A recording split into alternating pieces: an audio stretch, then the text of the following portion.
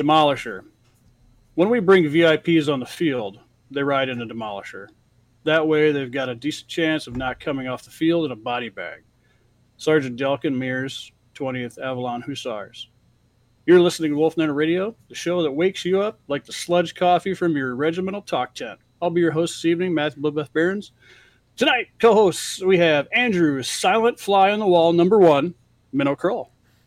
Good evening, guys.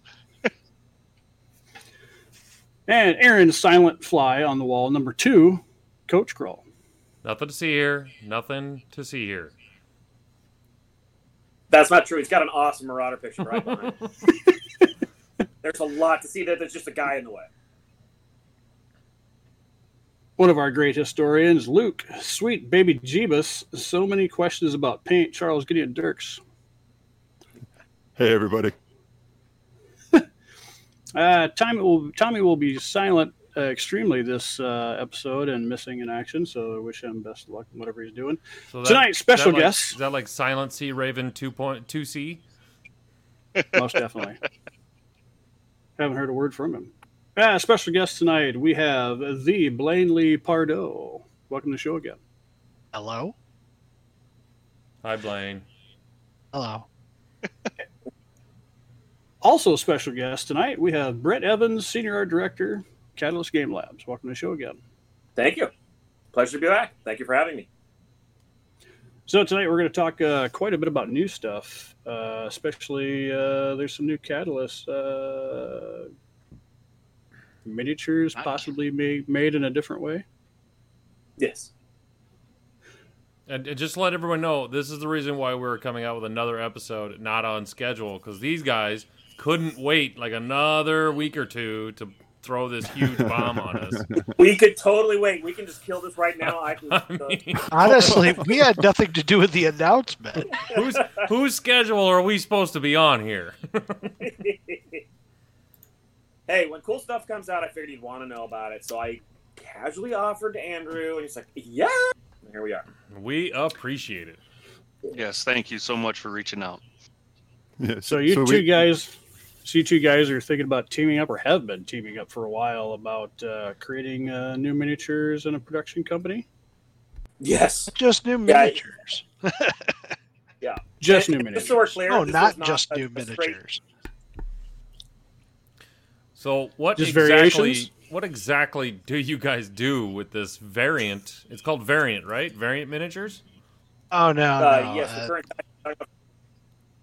Whoop, Go cut ahead. out. What will the company name be? May I ask?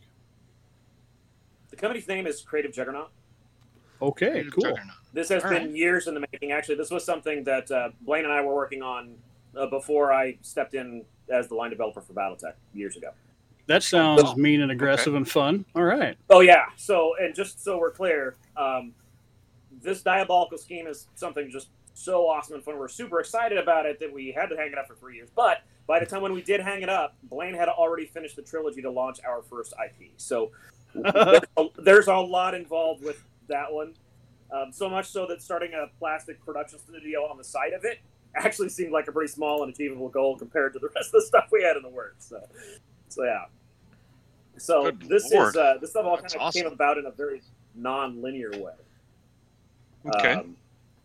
We were planning on creating a plastic production studio to produce Minis for our upcoming game. But we needed to kind of pressure test the systems of all the availability because there's nobody around in the domestic U.S. that produces them. No. Nobody does plastics in this country at all. So everybody that kind of is kind of like kit bashing in their garage and trying to figure out the technology and what mixes of things to use and make and whatnot. So this will create possibly some faster lead time when production has to produce for customers? Yes.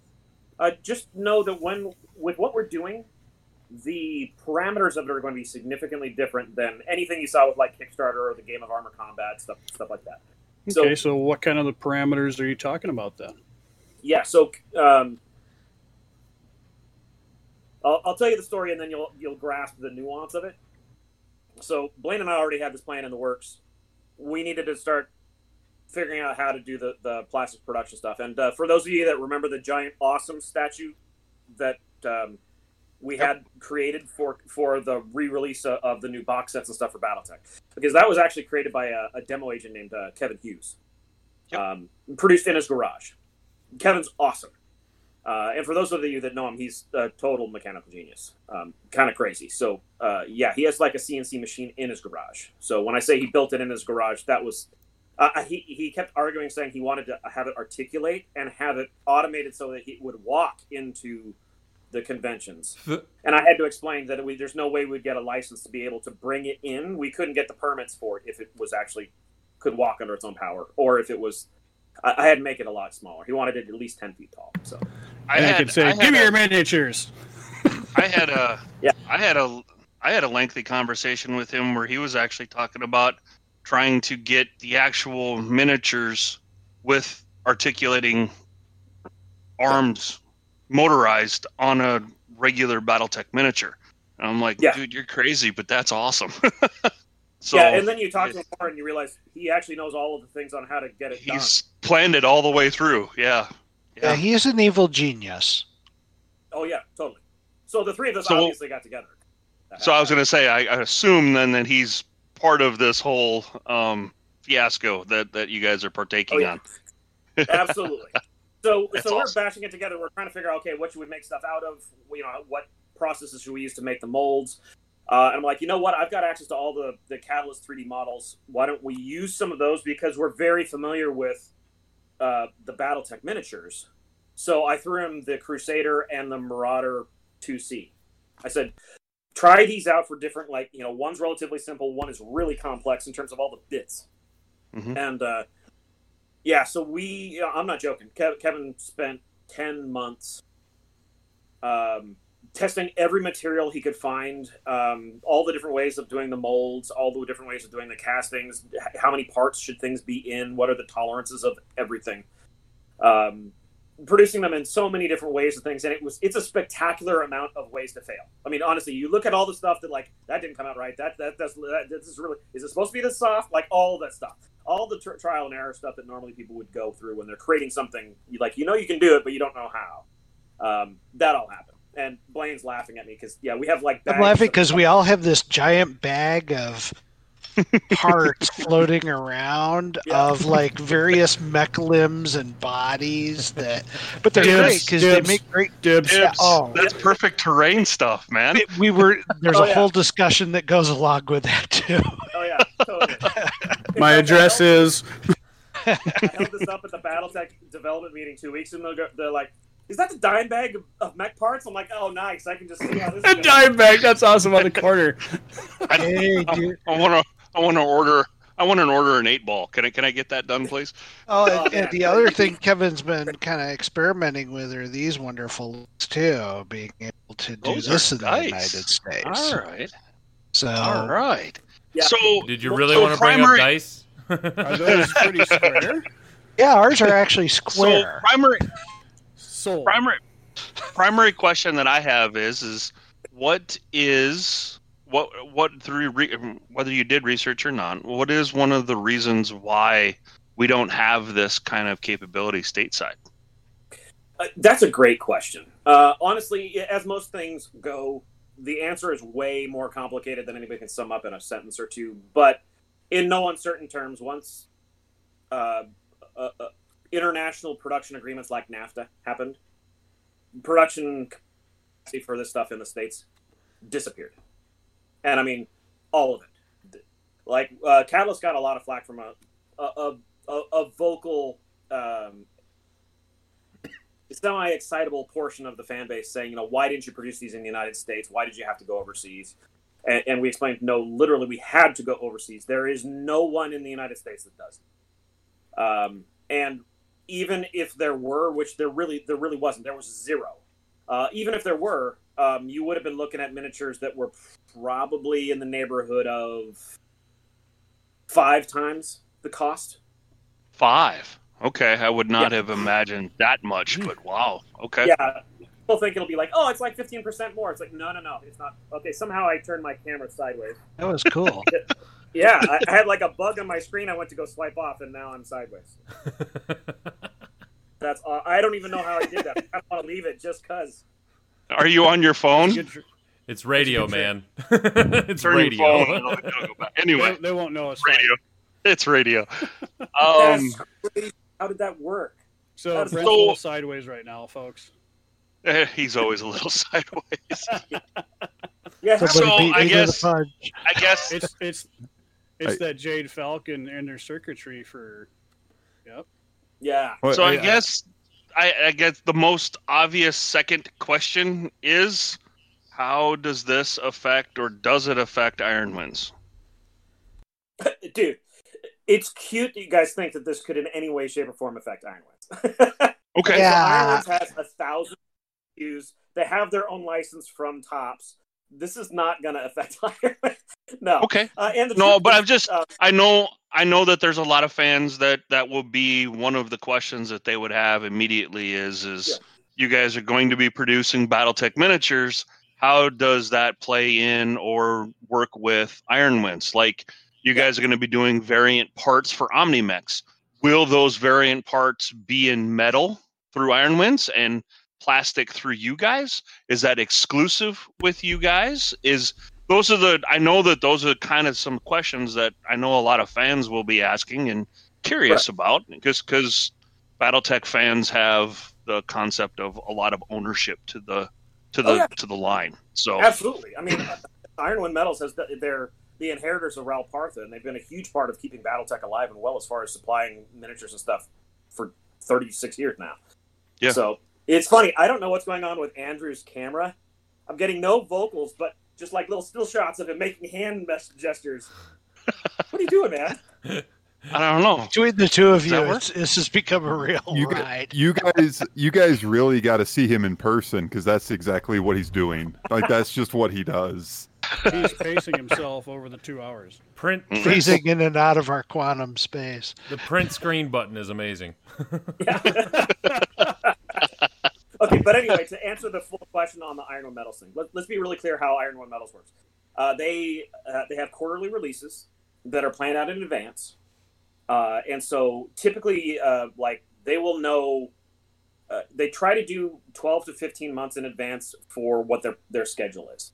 And they will earmark 3 or 4 items to be released per quarter.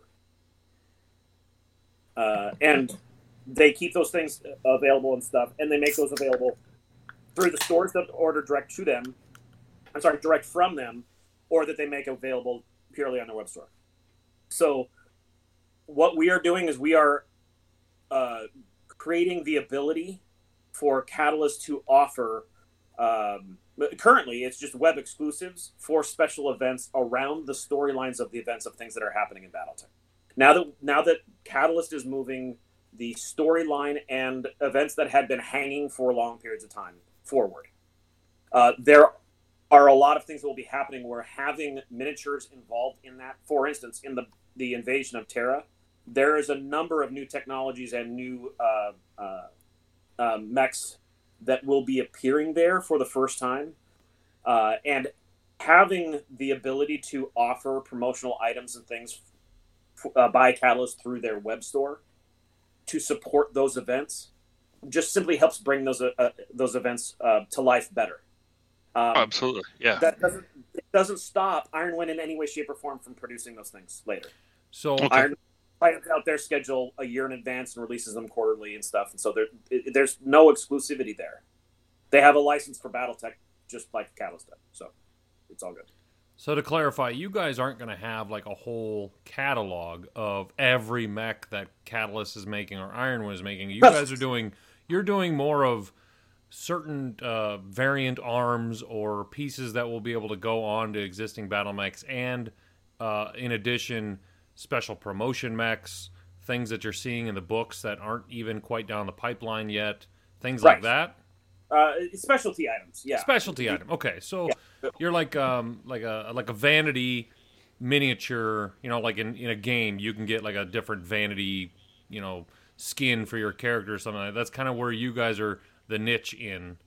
Yeah, and a big part of that is that obviously Blaine and I are really well connected within the events that are happening, playing out in the stuff that BattleTech's doing, like the events for BattleTech that are going on there. So we don't have to be brought in for anything. When, for instance, for Tucaid, there were several mechs that showed up in the Battle of Tucaid that were Tucaid-specific configurations of things. Really didn't ever show up anywhere else. Something like that is actually not a good fit for Iron One Metals because it's so niche. Yep. That's a weird thing. It wouldn't be good for Iron One to build those and then send those out to stores because most people going into stores aren't really going to be looking for this one weird configuration out of this one specific event that happened. In 1993. You know what I mean? Mm-hmm. So because we're so well connected to it, we can identify. Yeah, we can help out with that. Yeah, we could do this, that kind of thing. It makes it available, makes it possible. And honestly, it happened oddly. Blaine and I were working on something. We were already using the 3D models for BattleTech just to kind of test our own abilities to do stuff. And Kevin sent us a dime bag of mech parts of the things that he'd been working on for the Crusader, which Blaine can hold up for the camera, and the Marauder 2C. And the reason that Kevin chose those two things is that the Crusader, I think, came in 5 pieces, and I think the Marauder 2C was like 18.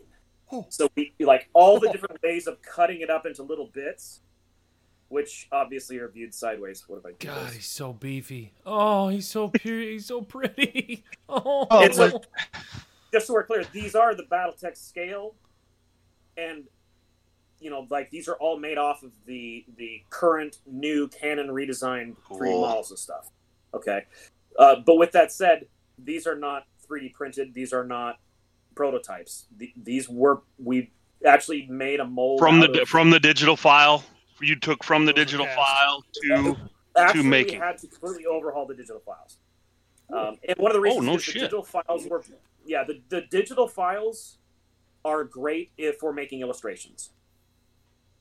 However, they're not solid or waterproof in any way, shape, or form. There was about 20 hours worth of work converting these files over and getting them built enough so that we can use them for miniature production. Yeah, because so it was really like... If I can, what we have to do is make these into parts. The parts have to fit together. And the digital file, as Brent said, it's kind of a 3D photograph of the miniature. If you're running it through a 3D printer, that'll work. It'll print it, etc.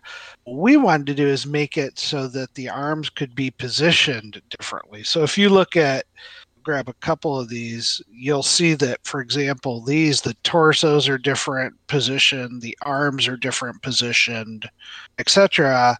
There's not a lot of me sitting here with an X-Acto knife carving to make that happen. That's how they naturally fit. So there's some work that has to be done in order to achieve that. So and some of the files weren't consistently done or created as well. So there's some work that has to go into some of the fun that goes into that. So Kevin has been spending quite a bit of time parting them. The Marauder has an ungodly number of parts to it. I forget how many, Brent, but there were quite a few parts to the Marauder. Yeah, way too many for the Marauder. The feet themselves, like the feet and the ankles were 2 separate parts. And then you have upper and lower leg. You have hips. You have arms in multiple parts. The autocannon on the dorsal autocannon is 2 separate parts. So yeah, there was just a huge number of parts. 2 parts. Totally worth it. Totally worth it. Oh, I know that there's been a lot of people that I've talked to, and even with CSO artists, where they want to be able to have their mechs in more of an action pose than always the static. You guys have been doing a lot better job with the art of not having them be in this real static, I'm standing here pose where they look like they're moving. This is going to allow people to be really, really creative with their miniatures, which I think is fantastic. And it's interesting, and Brent can probably talk a little more about this, but we originally talked with Catalyst too, that was kind of like, hey, could you assemble these and put them in boxes, etc. And we've been kind of arguing, the fans are just going to cut them up anyway. Right.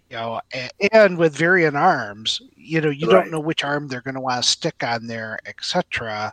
So, we've been going through and kind of playing with that, and it just takes a lot of work even to get the bases done at this point. But sitting there with a box full of pieces. Our production's working on that end. That better be an inch and a quarter. That will give the fans a tremendous amount Yeah. of personal interest to change it how they want it. That's really cool. I like that. Yeah, I and like it it's too. also trial and error. So the other question then, to kind of follow up with something that you guys said earlier, is I think you guys said something about a new IP between you two. You're coming out with a new IP. Can you guys talk about that at all, or? Dun dun dun.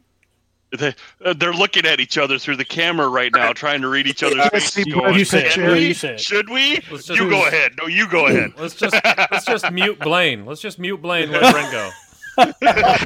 Go ahead, because I might stop him. Go ahead. Admittedly, I'm going to be intentionally vague and generic on some of the stuff because I will tease out what's coming a bit, but I won't give you a lot of answers. I'm not telling what you get for Christmas, mostly fair. because it's not for Christmas. But as long as we do get something for Christmas? No, it's going to be 2021, definitely. At this point, we've just written off 2020 completely, but no. Admittedly, we all kind of dove down once the order from Catalyst came through, because we sent out some of those copies of the Marauder and the Crusader to the guys at Catalyst. It's like, hey, actually check this out, see what you think.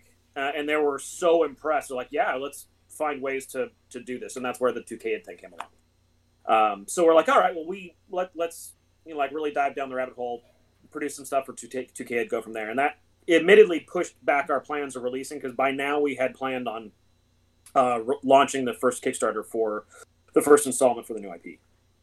Okay. Actually, right about probably next week would have been the plan, but we're pushing that back a quarter. So in Q1 of next year, you will see something from us specifically launching this new IP. The new IP is going to start with a trilogy novel. Yes. And Yes. the original plan, as excited as you think that is, It's easy to excite me.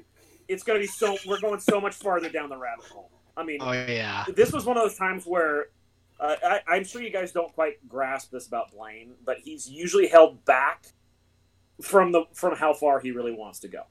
Oh, I know. We've had talks. I know he is. Yeah. With Blaine and I don't hold Blaine back. So this when it comes to that'll Creative be fun. Juggernaut, I'm like, dude, yeah, you're a co-founder with this company. You want it, you run. We go as far as we want to go. Let's go all the way down the rabbit hole. Let's push the boundaries. Let's really go. And so that's been one of the coolest things. We realized if we really wanted to launch something, it's going to be a new gaming IP. Before the game comes out, we are launching a trilogy of novels that will be coming out in a series, because we want to create the experience with the fan base of trying to figure out what exactly is going on in this new universe. It's the only time I can think of where I've seen somebody in a set of novels try to recreate the character experience of a Fog of War. Interesting. And hopefully it'll come out. So not only are we doing a trilogy of novels, Blaine wrote something like 28 pieces of novellas, short fiction things. So when we launch the Kickstarter, it won't just be, wait until the thing's done and we'll send you a story. No, we're going to be feeding you story nonstop so you get hooked every single time we send you a new update. Going whole hog. Oh yeah. So Brent, this will be a game then that you'll play. You won't just be a one-trick pony with BattleTech anymore. This will be a new game that you play then, right? Yeah, okay. It's both an RPG and the capability to take your RPG character into a tabletop setting. Yep. And the tabletop setting has multiple modes of play as well, coming out the door with one, but there'll be more coming down the road. So it's actually incredibly. We're taking miniatures warfare, to a depth that has never been taken before. Yeah. And one of the cool things about it is Blaine's original concept of, can we use the mechanics from the tactical skirmish game and mimic those in the RPG so that you can fluidly bounce between from one to the other to get the same gameplay feel, and make it really, really accessible for people that like to play one way to try out the other. Because most RPG players don't go play tactical skirmish games. And most miniature wargame figures, they don't go play RPGs. It's a totally different kind of a gameplay experience.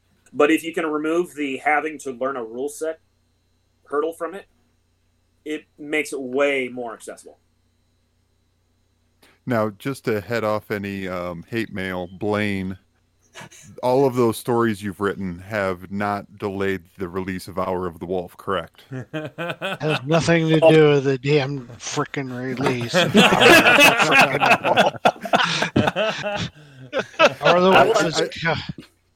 Let's put it this way too. I got reached out to today to review source book, some of the source book content tied to when Hour of the Wolf's coming out. So Catalyst is not just going to be, popping one thing at a time here. They're actually dual processing, which tells me, by the way, my storyline is fairly solid if they're writing the source book material for it. So, awesome. And where he was in the source book tells me it's almost done. So, it's generous of you that you think that's the way they work. Yeah. Tell us how you really feel.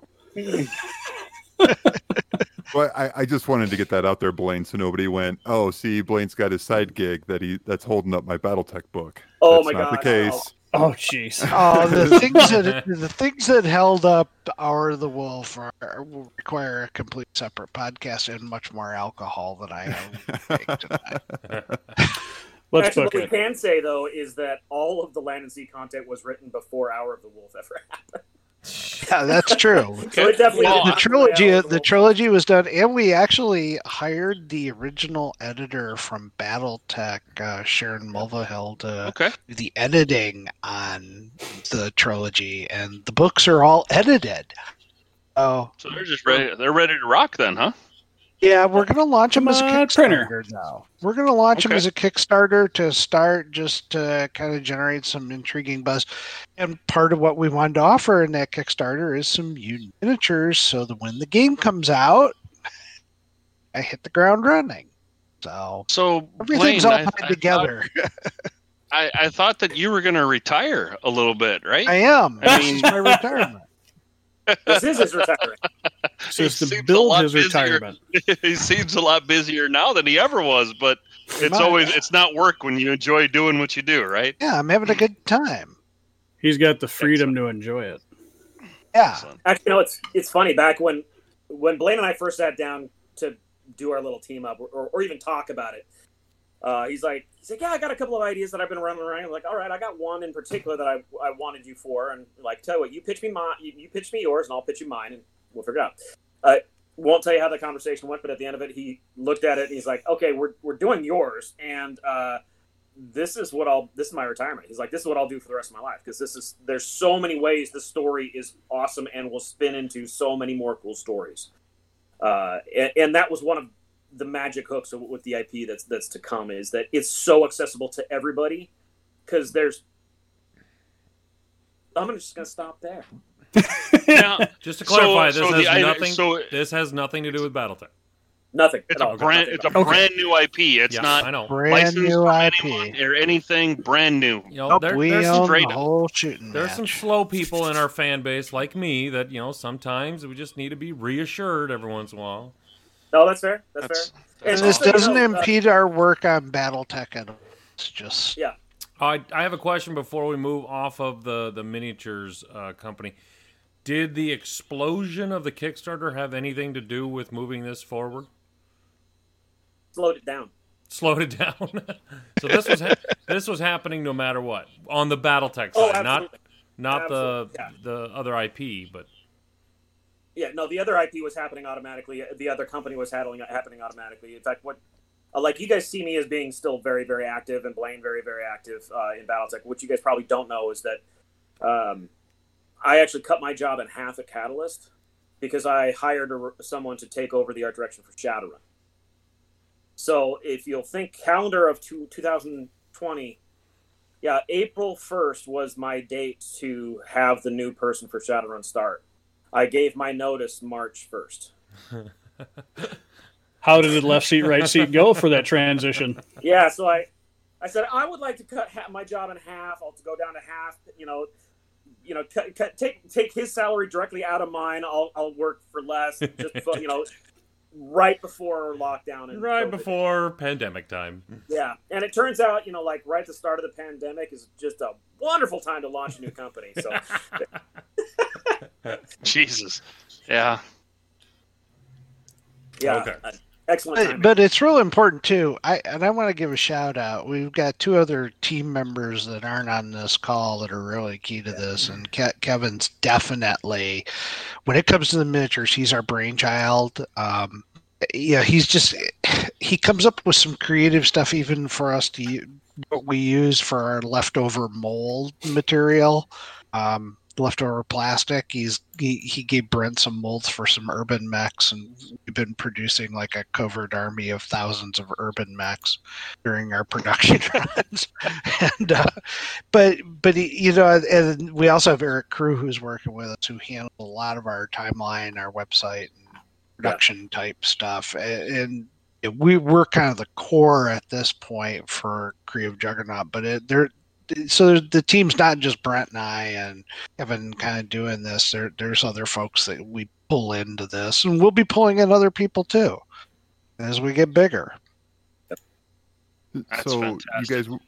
you guys had the company developing the new IP. Yep. Coming and part of that is miniatures.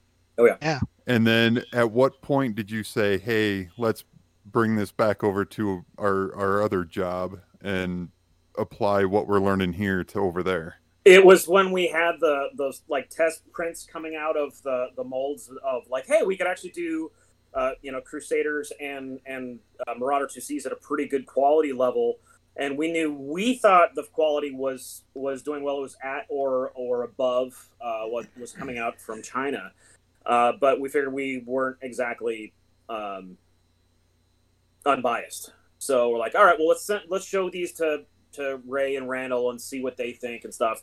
And I don't think I've ever gotten a call from Ray so fast in my life on anything. It's like, for those of you that don't know, Ray is a diehard Marauder fan, and when I sent him this dime bag of Marauder parts and then an assembled Marauder 2, he's like, holy crap, dude, these are friggin' amazing. How'd you do this? It's like, oh, we locked Kevin in a garage for 10 months. That's how we did it. Well, and you guys raised a really good point too, and it's something Brett and I've been batting around as well. As when you're dealing with a company in China, if they have leftover parts, mold defects, etc., that for a limb or a torso or whatever, or a leg and stuff, they don't sell those back to Catalyst. And we've been joking that one of the things we wanted to do is be able to offer those types of things for people who are really crafting a base, because it's kind of cool having your mech stepping on top of another crushed mech. Yes, or it is. holding an arm as a club, Yep.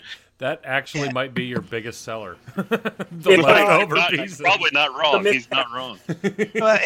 Another thing we've been floating around is, do we want to do some kind of pre-molded bases that have different terrain on them, like urban terrain or craters or whatever, so you could position your mech in there, and some of that work everybody's doing using putty right now, you could just do. It's already kind of preformed in there and go from there. So we've been batting around ideas like that. So we actually keep bags of the mech parts for our own stuff just to experiment with. But that's something we're kind of mulling that over as a good idea. I'd be interested in your guys' feedback on that.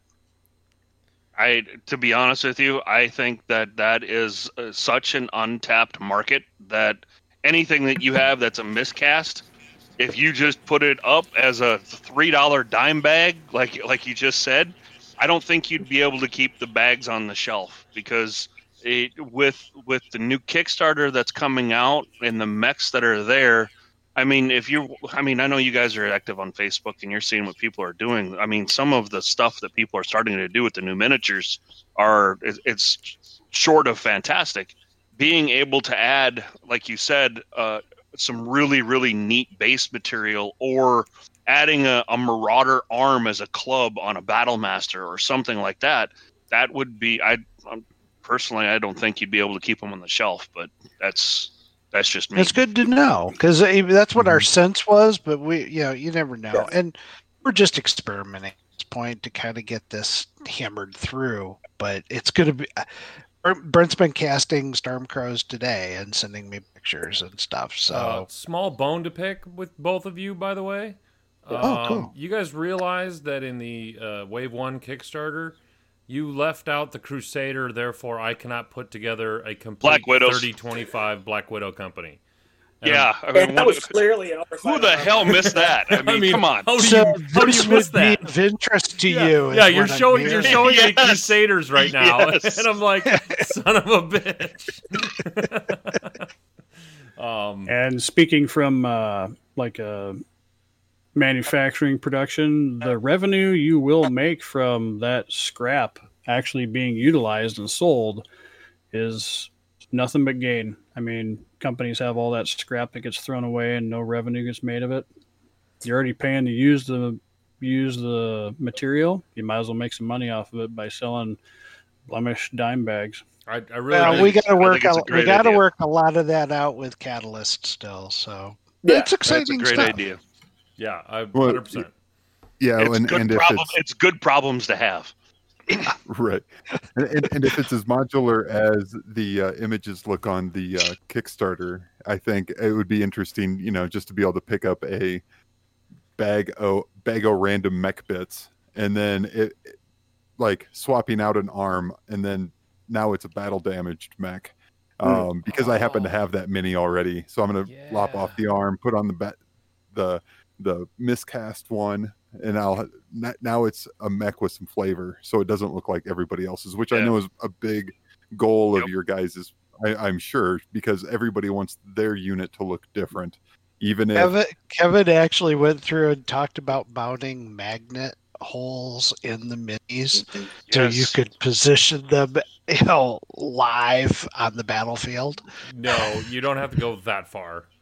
Why not? But if you have the space for it, I mean, it works with some, but I mean, like I magnetized the new catapult, the metal one. The metal box launchers are too heavy; they'll spin. So, but plastic, the magnets would work just beautifully. But if you can do that, and it's not a hard thing to do. I would do it. This is screw you guys. This is like doing a video chat circa 1996 on AOL with Andrew. I got no picture for Brett, and I get this flash, and then I just picture at some point Andrew's going to disappear, and there's going to be somebody like a dog sitting there. I can make A that dog with happen. the headphones on, like right between the You have shots. to make that happen during the break, probably. That'd be funny as hell. It's like every 10 frames we get a new picture of it. exactly. And it's just a Andrew, still frame. flash dance. Well, I got to tell you, a lot of this is Brent been driving this, guys. There's a lot of credit for this. The guys from Catalyst do too. They've been incredibly like, hey, we want to take advantage of what you're doing. Can you do X, Y, and Z? And we're working through the kinks. Brent's been casting today. So, do they have like Oh, yeah. bull whips over there in Catalyst to like make you guys work? I mean, every time you guys come on, it's like, oh, and by the way, we've also been doing this and this. And I'm like, oh. You would think. No, the honest truth is, it's easy to understand. If we just took you guys and put you on a team and said, Take us. we're not going to give you any guidance whatsoever, run amok. Oh, we already do that. Yeah. We do that. You should have seen our creative process. You should have seen our creative process for getting our 350 rule set out. We had some highs and lows on that one. Yeah. I bet you guys never disagreed with anybody on your creative staff. And we all handle it very clearly and cleanly, and it's all professional. As adults, as adults, yes. Well, let's not get carried away, guys. Nobody types angry at 11:30 at night. That would be nuts. You wake up in the morning and there's 99 plus more messages on your Facebook Messenger. What the hell were you guys talking about last night? Well, that's you missed it. interesting. The fans have just been lining up on this concept of some variant miniatures, and I'm like, okay, well, it's miniature with some different arms and hands and stuff, and they're like, yeah, when can I? They want to place orders and stuff. So, clearly we've hit a nerve. Just a little one, I think. Right. So, do you guys have like a plan of how, like, what you're going to be addressing in what order? I know you mentioned Invasion of Terra, Tukid, like, kind of. You mean for is Battletech? there a timetable? Yeah. Is there a timetable? And just so we're clear, are you talking miniatures or just the Battletech? The variation stuff. Oh, we're not intending to work our way through anything. It's supporting whatever Catalyst wants us to do. We just happen to have the ability to do it at the time, and we're like, all right, we'll try this out, see what we can do. What kind of turnaround time do you guys have? What kind of turnaround time do you guys have? Well, there's the turnaround time we were expecting based off of what we did with the other stuff, and the turnaround time we were experiencing here during COVID and curveballs. So, in a nutshell, we expect to be able to go from variant build to having units produced that we can send to Catalyst within a month. And what kind of quantities are you thinking? Small quantities. The kind of quantities that would be appropriate for a website exclusive kind of thing. Yeah, I would always we can get on the short list then for when you're going to email it. I want to make sure I'm on the short list for when they go out, that I know that they're going, so at least I can get them ordered. I would nothing put it short this or way. small about you, Andrew. Ouch. I haven't done a fat joke in a while. Come on. I would say this. I would view these initial runs anyway as very much collector items. We'll have the capability of producing them ongoing. But what we're talking about initially is kind of a small run to kind of, and Catalyst wants to test this too. So, Well, I would view these as collectible items. Can I slip some money to the drug dealer of Blaine or Brent and just make sure that whatever you get, you just kind of send some stuff my way? With the understanding that we'll give them out as prizes to our fans. We will have events. I did, however, offer a couple out to the European folks. It was really cute, actually. Like, looking at the comments and things once the press release went out on Friday. And, I don't think it took 5 minutes before people were arguing over international shipping. Arguing? What do you mean arguing? Arguing. Boy, they were take my money. Take my money. Hostile. We're like, it's cute that that's your biggest concern, but fulfillment to the UK, really not the biggest concern right now. We're trying to, pressure test the system and figure out if we can get these things out in quantity with quality, not having, problems and stuff. In fact, it's interesting. You guys don't know, and you're not supposed to ever see that side of the house. But, for the miniatures that Catalyst has produced in China, for the fulfillment of box sets and everything else, it is amazing how often it takes, Catalyst, we go through their quality control. They send us the photos of the items that are coming off, and we're like, okay, now fix this, and go back. And then they remold, they recast, they resend, and we're like, okay, now this is wrong. That arm's not supposed to be aimed at the sky. Like literally somebody cut off the weapons and added something that's the wrong unit that doesn't fit right. All kinds of stuff. In fact, this last week, China sent production proofs for a new batch of units. I don't know what the sculptor was doing in China, but they literally cut off the cockpit for the Urban Mech and put on a new one. It doesn't look Battletech at all. Maybe something out of Game of Thrones, but not Battletech in any way, shape, or form. We're like, who made that man a sculptor? Big circle, no, rejected, send us back. If there's and that kind of stuff is totally normal. It happens all the time. So yeah, like right now, that's the stage that we're in of we're like testing everything to make sure it's coming out right. We're getting quality, like that kind of stuff. And when you do this, you figure out, can you get it right? Once you've dialed it in and you've got it right, then you're like, okay, now how can, what kind of production quantity, speed can we do, that kind of thing? How do we package it to make sure it survives shipping? There's all these other steps that go involved before we ever worry about arguing over shipping rates for international fulfillment. Well, to go with like how big of a flood you guys have received since the Catalyst release of your new company, I mean, BattleTech is just growing leaps and bounds. I think there was an article in a I can't remember the magazine right now, but BattleTech Resurgence or something like that, and you're seeing people coming out of the woodwork right now that, again, they heard of BattleTech or they played maybe a half a game or one game, or they saw the box set, and now they're just like, these minis look awesome. There's two great. I love the fact that people are accepting that Alpha Strike is a viable system to BattleTech. It's not just Classic or BattleTech. It's they're two very good systems right now. So there's two different ways to play the game. I just read through Destiny twice, and that is going to be awesome fun. I'm really looking forward to that. That was very well done. By the way, it's interesting that you said that, because you start off with the Alpha Strike thing. Okay, now there's two ways to play the game. Yeah, the sales figures and stuff for Destiny, huge success. Huge success. The fact that we, very intelligently approached and came up with a way to do an RPG element, but it incorporated that RPG light thing so that the tactical players could use that to add to their game without having to completely do a different kind of a game. It's been huge. So yeah, the reaction to all three of those systems is excellent. We've actually been talking about doing something very similar to what the setup is here, and having us play Destiny, and record it and upload it for YouTube. So that's that with COVID, because COVID sucks. Trying to find ways to play with our friends and do something. You guys may get a chance at that.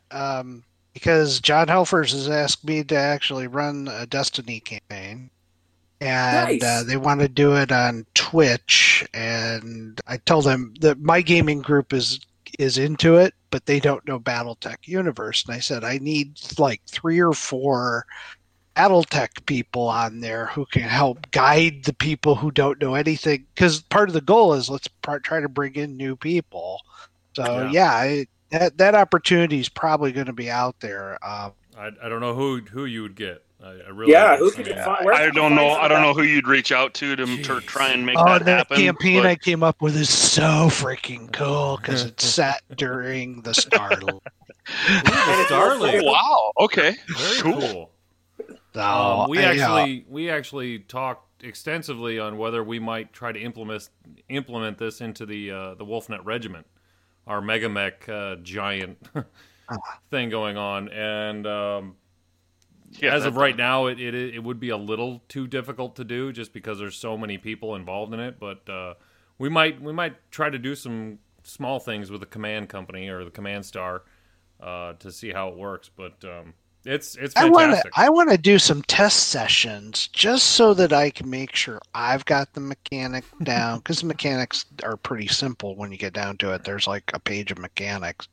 It's the handing off of story that I think is going to be the tricky part in kind of keeping a group of players in line. So I want to have like a test run at some point just Blaine, to. You have a tough time telling stories? Yeah, well, I can tell the story. The problem is with Destiny, everybody tells the story. Oh, yeah. Well, when I go RPG mode, I don't get out of character until the session's done. I've done a lot of D&D and Pathfinder and Deadlands RPGing. He likes to play a woman. I've done that once. It was interesting. They basically said no because I ruined the whole thing. I took. Well, you go to the wrong bathroom then too. Stop it. I took it too far. I had a little too much to drink, and that's a given with you though. That's it started out fun, but I got to tell you what popped with Destiny for me was the freaking artwork. It was incredible. Yeah. And I'm talking the illustrations of the mech warriors, the pilots, and the elementals. Character artwork was over the top, and I think that's Brent's. I don't know, Brent. You may have more specifics on that, but that was something I just was like, wow, this is eye candy. I'm glad you guys liked it. Yeah, honestly, the images came through amazing. We had. It's always tough when you're doing characters within the BattleTech universe, because there are so many levels of details, like, well, what color should they be? Where should they be? What patches should be on their uniform? All that kind of stuff. And yeah, with Destiny, it was just came out so amazing. Like that House Lao mech warrior, where giving Anthony Scruggs a chance to say, hey, take House Lao historically accurate uniform, but modernize it, make it cool. And you looked at it and you're like, oh my God, that is amazing. And it looks so high tech. And then you look at the classic picture from 1987 that was done in markers. And you're like, it actually looks it's true to the spirit of it. And he just modernized it. And that was, giving the artist the freedom to do that was amazing. I'll also throw out a fun little curveball for you. And this is new information for everybody. We had an artist that was brand new to BattleTech. Tan Ho Sim. From the other side of the planet. That was his first BattleTech project that he ever did art for. And he ended up going on. He's been doing novel covers for us. So Divided We Fall, Children of Kerensky, a variety of other images. He's loving BattleTech. He's like, yeah, this is really, really great. And this is somebody literally from the other side of the planet. He's just loving it so much that earlier in the month he reached out and said, yeah, I would like to know what it would take to become like a dedicated BattleTech artist. And I said, well, it just tells me that you tell me that you really want to go down the rabbit hole, and then I line a ridiculous flow of work for you, and we see if you break. It's really the answer. You don't ask that question. Yeah, so I gave him the red pill, blue pill option. He's like, I'm in. Count me in. So we'll break you. Yeah, he's actually I'm lining him up now for new maps to help Cat out doing maps, lining out a whole bunch of new covers and images and stuff. So you'll just see the guys that did the amazing artwork from Destiny just stepping in and doing a whole lot more. We've got a variety of new artists, on BattleTech now, and they're gonna wow you guys. Well, that's exciting because all the artwork, for one, I don't know if I mentioned it, but the cards, the character cards, were awesome. That's exactly the artwork that I was looking for. It not quite portrait, but I mean it is a portrait, but it's very cool looking. I don't know how to admit it. I absolutely love the way my portrait came out. It's just spectacular. I love the way I look.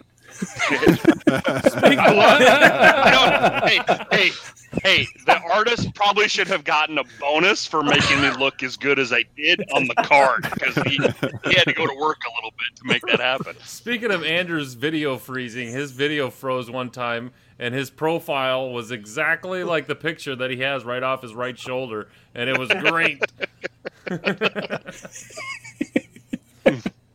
That's awesome. But, yeah, I'm glad you like that, Andrew. Yeah, honestly, that's another example of an artist coming into BattleTech totally brand new to the IP, did not have an experience with it. Turns down that after 7 explanations of what a neural helmet and a cooling vest are supposed to look like, you're like, okay, you're just never leaving the IP anymore because it took so long to get you here. You're stuck. You're gonna have to do stuff. So, yeah. Awesome. Move along. Yeah, just move along. Anyways, moving along. Looks like we also get a topic of Enade Global 7. Yeah, to acquire Mech Warrior series developing from Piranha Games. Nice. Yeah, that's just up the way from you, isn't it, Brent? Yeah, Piranha Games is just up they're just up the way from you, aren't they? Yeah. Up the way being Vancouver, 4-hour drive and a trip across an international border. Yeah, they're right next door. Practically it's my the backyard. Midwest. That's the Midwest. That's just a hop and a skip jump for us. If we're going anywhere, it's 4 hours. Yeah. Yeah. So what are they doing? Is that just a partnering up, or are they taking over the whole thing? Or looks like they're Yeah, they said it acquired MechWarrior series developer CAD for a $31.4 million deal, expected to close at Q1 of 2021. Where are you seeing this? The link that we set up on our show notes for Gemitsu under the EG7. I remember seeing an article about it. I don't know. Yeah, I didn't know they were buying the whole thing out. Interesting. That was my interpretation, but I didn't spend a lot of time with it. I play a lot of MechWarrior online, so as long as it's up and running, I don't care. I don't care. And we still enjoy getting killed by you. Well, it happens occasionally. See, I can't rejoin MechWarrior online because I'm a perfect 2-2, and I don't want to screw up my record. I joined in with some of the Wolfnet guys just to tag along, and turns out I won both games. Coach became the anchor for the rest of us to work around. Yeah, I was going to say. So he actually played BattleTech the way it was supposed to be, and not run out in the front, in the middle of everything, and say, "Hey, look at me," and then die. Oh no, we wouldn't let him. Yeah, you wouldn't. He was always in the middle of 5 of us. So you had to hold him back. Forced teamwork. Yeah, it forced teamwork. They formed a phalanx in front of me and just wouldn't let me go faster. So that's like how we have to do it. I can't get out of here. All right. Concentrated fire. Can't say I didn't shoot anybody in the back, but just launch missiles over hills. You'll be fine. Mm-hmm. Oh, it was a good time. I know. So then we also had Battle of Tukiyid, the book, come out. Yeah, we just saw a certain someone flash the cover of that beautiful book right there, and it's beautiful. Sexy thing. Yes, love the new artwork. Love the mech variants in it. All the TCs that were in, they were awesome. They were great refits. It's very fun to see new jump pack mechs on the old chassis that we wish had some. That's what I found the most entertaining was, hey, finally got a Loki that jumps or a Mad Dog that jumps. Like, great. And then the map artwork, how it zoomed out, focused in on objectives is a lot of fun because it's going to be so much fun for people to do campaigns, objective-based games. It's awesome. And I really loved the individual units with the factions, with paint schemes attached, that really gave personality to people getting involved in depth with that. So I saw a post here this morning, or was it yesterday, that somebody had gone through the Tukiyid book and pulled out how many armies and divisions that Comstar had. Right down to the number of mechs. Right down to the number of mechs and tanks. Mechs, tanks, infantry platoons, and what their average rating was like a 1.8. So over all of the Comstar units on Tukiyid, they averaged a 1.8. So just under regular skill. Then he went in and went clusters across all the clans, and they averaged in like at 3.6. So they were almost elites. And the guy had a really, really hard time going through saying, why did the clans lose? They were just, everything they did was stupid. And you had to take a step back and you think about it a little bit and try and understand the overall, the big picture of what was happening, and that mindset of the clan warrior and honorable combat and single combat, and how Comstar kept doing the hit and fade stuff that just made them mad, right? So they'd rush off and get destroyed by concentrated numbers. But when he started laying everything out, it were just the sheer number of units that were on Tukiyid for this battle is ridiculous. Yeah. It was a neat analysis. We've had a lot of that stuff happens behind the scene. Or the Wolf, I at one point have a reference to how many drop ships just entered the Terran system, and I had to sit and go, "Let's figure it out." How many ships? Plus, I had to bring spare parts, mechs, tax, shins, and it's like, here, this is, and I actually had to put like a sidebar in the text, the editor, to go, here's how I calculated it. If my calculations are off, and get the actual fact checkers to do their job and tell me what the actual calculations are, but no one's ever tried this before, so it's a lot. Brent's holding up Shadowcat. That had to be kind I'm of. not seeing him. Brent's teasing us with pages out of the book. Shadowcat. Well, and that had to be fun though, in keeping you focused just on the sheer numbers that were going into Terra, to make sure that you kind of stayed focused on your writing and just the scope of the thing that you were taking on. Did that help? Did it hinder? Did it cause you to go, oh shit, sometimes? Yeah, there's definitely a no shit factor. The concept that you're dropping 400 drop ships in a relatively small or however many I picked, I forget what the actual number was, but it was around 400 at one point. And talking about, okay, I'm going to ground all these in this geographic area. Can you imagine what you looked up in the sky and all you see are these fusion engine plumes raining down on you? I like that. It's fun. That would be awesome. Yeah. Actually, what's kind of cool with the Battle for Terra, I think there's a portion of it in my mind, because we kept very accurate track of casualties and units and things along those lines. It's one of these things you could almost do a separate war game of. Not play it as BattleTech, but play it as a kind of a different, like a different scale traditional war game of kind of like a Risk invasion. thing. Yeah, well, not Risk. Risk but, Risk Battle of Terra. There you go. Cross IPs. I'd buy one. I can't lie. I definitely thought of Risk when Alaric decided he was going to Australia. I was like, bottle down there. Siam, cut him off. Can attack. Brent actually threw that line out during a discussion at one point. He threw out the Risk line, and it was in the original draft of the text, and I think it got edited out because there was a whole discussion sidebar of would Risk still exist in the 32nd century. Ooh. They'd all be playing Succession Wars. We have these esoteric discussions as if they're like real things, And,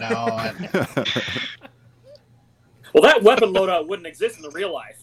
Yeah. He wouldn't carry that weapon into battle. Oh, it gets. If you guys actually saw the discussions, you would laugh and then cry.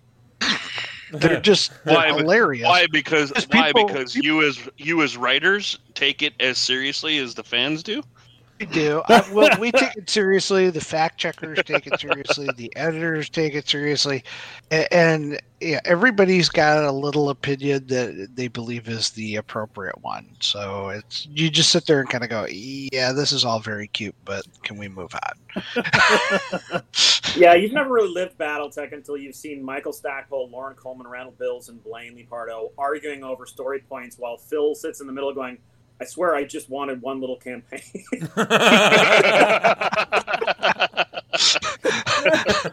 Can we get a picture of that sometime? Oh God! Well, they sent pictures. They sent pictures out from the summit. Pictures. That was awesome. It'll be like that the was last, awesome, by the way. It'll be like the Last Supper. Phil's in the middle. Oh my God! Next time you guys do that, send us a picture with one guy in the middle of the table throwing back a shot while everybody else is arguing across the table. That would be spectacular. My favorite moment, honestly, was a Brent moment, because there was a point on like the second day where Brent, in the middle of the discussion, just brought out like dozens of painted mats and started putting them on the table. And I'm sitting across from him going, I'm not sure what's about to happen, but it's about to be awesome. It was just. That's actually. Yeah. It was fun. A lot of fun. Yeah. So speaking of your list, go ahead. I was just gonna a funny story. That was the evolution of something that I did back when in the early days when we were talking about having the mechs redesigned and stuff. So we, Randall Ray and I had worked with Anthony Scroggins, and we had a couple of them redesigned and had prototypes printed up. And Lauren still wasn't convinced. So I brought like a dozen during our staff meeting. And every time he would turn away, I would just put another one on the table. or he'd like answer the phone and I'd just scoot one forward. So they was constantly seeing the things shift around the table. And if you know Lauren, he is so distractible. It's like the dogs from the movie Up when they see a squirrel go by. That every time something shifts, his OCD goes, "What was that? Something's changed," and then he's just hyper focusing on the minis. And by the end of the meeting, he's like, "I gotta have the minis." Okay, fine, you can go ahead. So ultimately, that was one of the ploys we used to get approval to do minis, to get the backing in the day. So when I pulled out the big batch of new minis on the table, like I'm gonna make this happen. Something's gonna go down here. I'm gonna distract Lauren. Put a bunch of minis out here and it'll distract him. So you're saying bringing a laser into a meeting would be a bad idea to stay on task? A little laser pointer. That group, it's very hard to keep them on task. It is really hard. It is. In fact, laser pointer's a little mundane though. On a humorous note, a couple years ago, he moved to a different part of the state. And no joke, there was a bird feeder outside of his office window. And midsummer this year, a squirrel moved in and decided it was going to go for that bird feeder. But to get to it, it had to make like a 3-foot leap from a branch to get to it. That squirrel has been back nonstop every day. And so every time we have a meeting with Lauren Coleman, and I'm not joking, every time there's like... He's watching the squirrel. He's literally distracted. Squirrel. And it's apparently so distracting that he doesn't even remember what conversation he was having. What were we talking about? I mean, it's just, and it happens over and over and over. It's just becoming the ongoing joke that, like, it literally is a squirrel. Like, literally, a squirrel is his kryptonite now. There's a squirrel. So he has just moved this last month, and we're thinking of ways to, like, randomly email him pictures of squirrels during the meetings just to try to reproduce the effect. How is there not a mech that's called the squirrel? The squirrel, yep. So would it be a bad idea at the Gen Con booth to basically purchase an item as he's at the cash register, and then take it, slip it into your bag, and squirrel? And he turns around and, "Hey, did you get my box set? Yeah, here's another one. Squirrel!" Turn on and just keep filling your bag. Gen Con, if Gen Con is happening, to Randall that we should actually like get a squirrel like figure and chrome it put shiny, because I think a shiny squirrel would just short circuit him. Just reel it over the wall to see it show up randomly, and then pull it back, and then so reel it back down.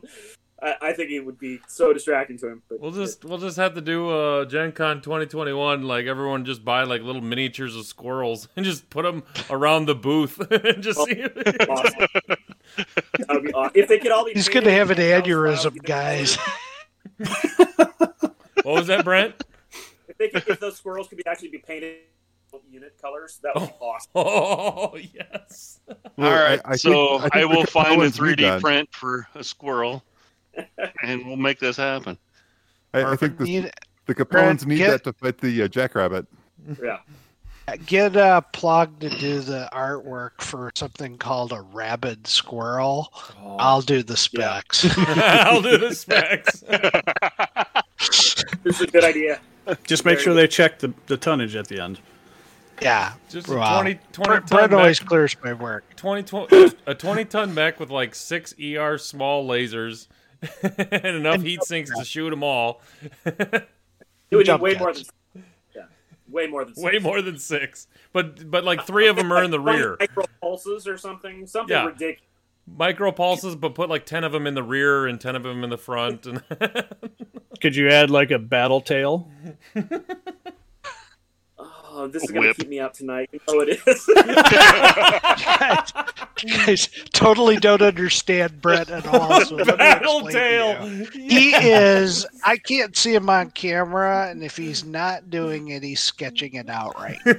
Oh, it's not yet, but you can see the hamster cage moving. Yeah, pretty soon there's going to be smoke from his ears. Trust me on this one. Oh yeah. I just noticed we have show notes for this thing. And moving along, why don't we go ahead and get to Children of Karinsky with Mr. Blately Pardo. Would you like to know? What is It's a it? story about a boy and a girl and their desire to conquer the inner sphere and enslave most of mankind. It's a love story. Andy. That should have been the first line on the dedication page. It's just a story about a boy and a girl. Just leave it at that. Star-crossed lovers and all that. Oh no! Now there's no love. Tinfoil hat time. They love to hate each other, though. They love to hate each other. Oh, they do. I kind of view it this way. Alaric is the first clan leader to mind fuck a fellow Khan. So he is literally just like getting in her head and just playing around in there. And that is a unique aspect of his character. But if you look at his genetic makeup, you've got Vlad Ward, Victor Steiner, Davian, and Katrina. That's Katrina's personality. She's in there messing with people's heads, and that's where he gets it from. It's a mommy issue. That was actually one of the notes that we had on here was his use of the clan watch, and it was very different than any other clan about doing the misinformation and causing other clan watch organizations to have to spend resources on dummy things. And that was one of the questions that I had was that kind of from his upbringing with Catherine? Yeah, I it's that or genetic. We could sit and play games all we want about is he a product of his upbringing or his genes, and he's a product of both. So, and Alaric's a good student. He learns a great deal. I've heard a couple people go, he didn't suffer any great loss in this. And I'm like, well, we're still early in the story here. But Alaric's a neat character. He's fascinating from a clan perspective because he's not 100% thinking and acting like your traditional clanner. He's like, hey, you know what? I just want to win. Well, and that's the really, I think the two sides of the coin with Alaric and Malvina is Alaric acts so unclan-like in that honor is defined. Malvina had the strength as honor, right? Yeah. Well, Alaric's could almost be winning his honor, right? He's doing everything he can to assure a win, where Malvina uses strength to win. That was one question that I had was between Alaric and Malvina. Was Malvina hard to write? Was she a difficult character to write because she's, I'll use air quotes, so one-dimensional?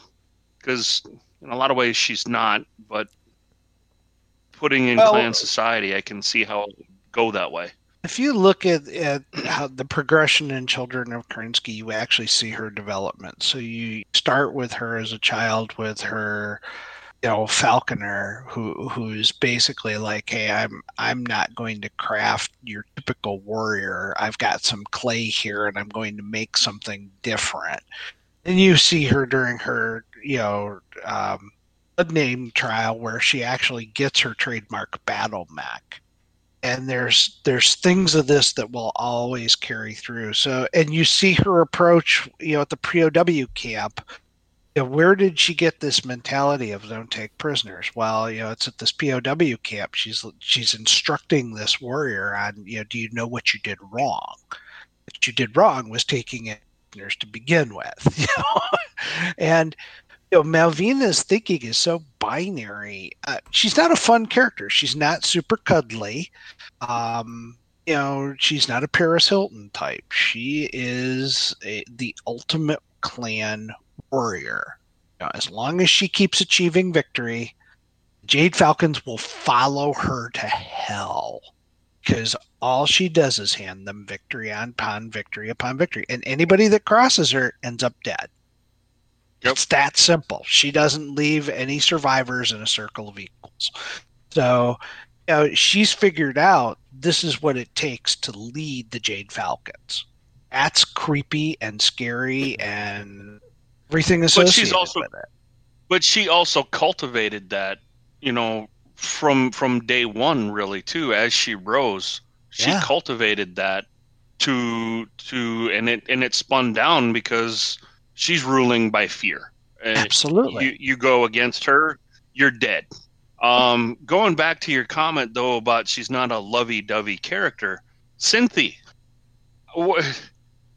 it's just one of those really, really weird things that we haven't really ever had an explanation or gotten somewhat of a clear picture of what role is Cynthia playing, because she's so out of character from Malvina. And that's why I said I used the air quotes, because she's so single. She's so boxed. Cynthia throws that whole thing out the window, in my opinion. And I'm just curious how you see that in what's her role? Did Cynthia replace Eric in that it's her connection to humanity, if you will? It's curious. Oh, Cynthia's a pet to her. She's a slave. She's that's what a toy. I thought. It was just a pet. It's an abusive relationship beyond all description. And we don't spend a lot of time with it because other authors have covered it. You get it in Masters of War, and you get it in some of the early Dark Ages books where we covered Malvina. They deal with Cynthia in a lot greater detail, but it's a horrible relationship. It's abusive. And you'll see some of that, I think, in Hour of the Wolf too, as it goes on. But I think it's horror. It's like the darkest of your impulses. She's a person that if Cynthia was a dog, she'd be kicking her dog, and you'd see that person and go, she's a terrible person. She's like that with a human being. She keeps her on a leash in one of the novels. So I mean, it's just. She's batshit fucking crazy. The interesting thing, though, is that in a lot of ways it goes in line with the nuances of people with, for lack of a better term, personality psychosis issues. That they are flawed. They do have weird quirks. They have weird things that go along with them. They make odd decisions about something like, why this? How does that work? And it seems totally out of character, and yet inside their head, it actually makes total sense to them. So one of the things that I loved back in the early part of this process, which is where this story came out of, is that I too felt that Malvina had kind of become a one-dimensional character. And Blaine really did a huge amount of character exploration behind the scenes before even crafting any stories, of making her a three-dimensional character so that he could understand her to write her correctly. And fleshing out, is she crazy? No. Or is she a religious zealot? Yeah, I don't think she's crazy. She's a true believer in herself. Right. She has a different single-mindedness that's different than Alaric. She has a single-mindedness within herself, where Alaric is more of what you would consider your traditional leader. Think of it this way: Malvina's not wrong.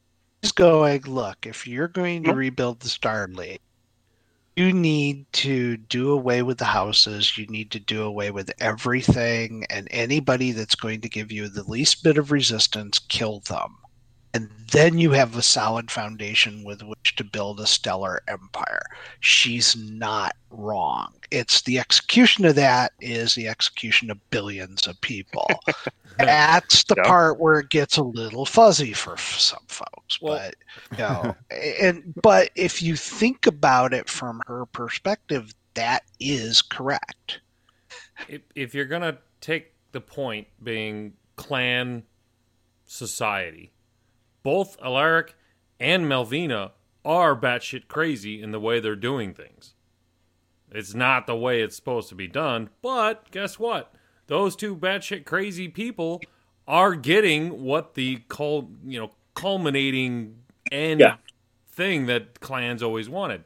So they were just doing it wrong. They just needed basically they just needed to pitch clan society to an extent in order to get what, because that's kind of what I was getting out of the whole book was clan society was just tripping over themselves in their ways and their honor and their this to get the final product. Now, to them, they didn't want the final product without their ways doing it, but it just wasn't going to happen. But that was illustrated in that conversation with the Star Colonel and Garner Kerensky. I forget what the Star Colonel's name was, but the Star Colonel was sitting in Ilkarts. Okay, thank you. He was sitting across the desk from Garner Kerensky when Garner told them what the plan was, and he said, "I'll challenge you to a circle of equals." And Garner Kerensky pulled a gun on him, didn't he?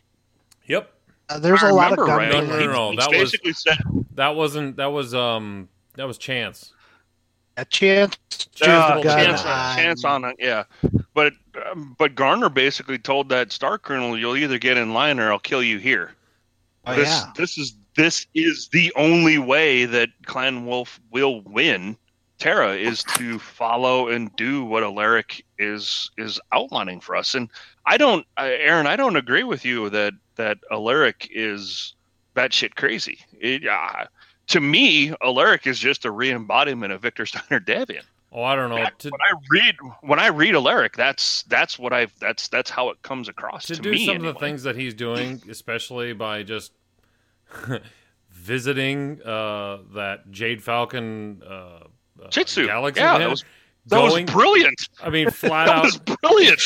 Right. Victor wouldn't do that. But yeah, Victor wouldn't do that. Victor had more political sense to it. He is crazy in normal society ways. You don't just go up to Clan Ghost Bear and be like, I challenge you, or sorry, not Ghost Bear, but it was Raven or whatever. He took monumental risks, which most people would say you're crazy. I mean, what if one of those didn't work out, right? What if one of those didn't work out? Right, but he already knew that he did not have the talent in his pool, and that for him to succeed, the only way to make that happen was to go get it. I get you. What was the driving reason? I mean, what caused you? But according to Clan Society, he's crazy. No, that's just a mid-season trade. Dude. You're both right in some respect. You got to bear in mind, Alaric has his quirks. I mean, he rebuilt the Hall of the Archons, and that's where he killed Catherine. That was that was weird. Okay, I inherited that from Steve Moen's book. So, but I figured if he built the hall, I'm going to go back to it and have some fun with it. And there's a scene with Chance where she's with him and she's like, am I going to smear here? Is this where my death is?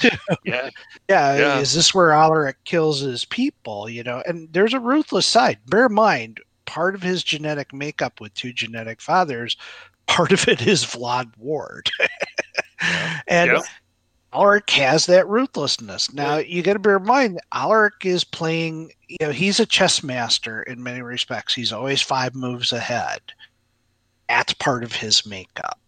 And it's also part of his. It's a potential flaw in his character too, and he is willing to do things that other clans aren't because he knows he's got to win.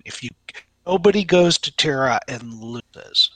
You go to Terra and lose, it's over because he's going in with his entire warrior cast. If he loses, there is no Clan Wolf. Right. They will be so weak, anybody, the freaking Goliath Scorpions could show up and knock them off. So, it's a reality of the situation is if you're going to go in, you not only go all in, you stack the deck. And it takes something that the clans never have had before, which is someone to go, maybe I need something beyond myself. Now, Malvina, everything's about her. She's making the plans. She's drawing them up. She's giving the orders. She's deciding what ships get built and all that.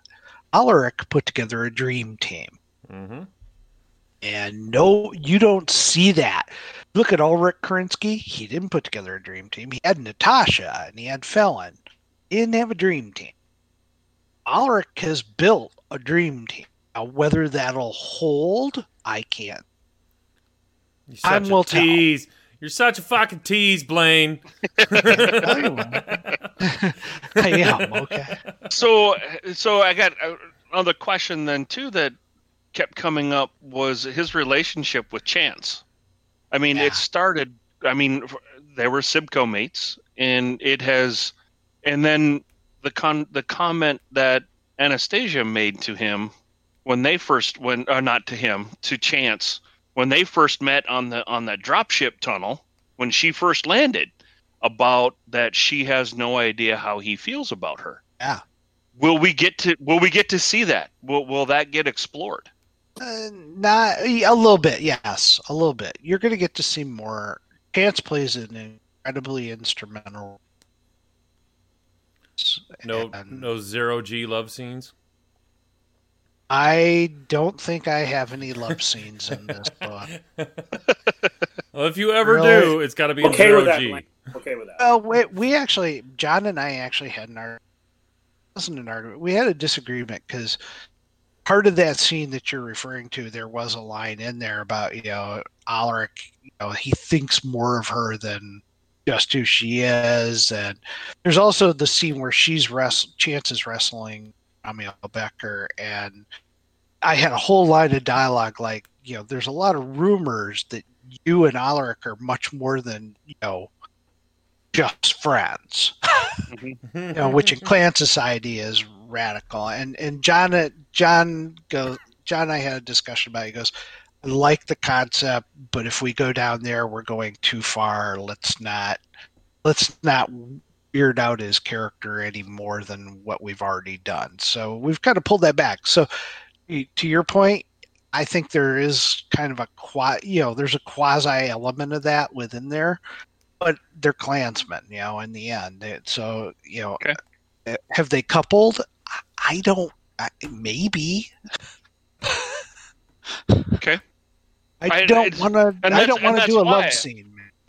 Well, but that's where some of the questions came in. Was, I mean, Anastasia's comment to her was rather profound, because up until that point, I had not through the dialogue between the two, you knew that there was something special between them, but it never felt like they were normal sibmates like others in clan society.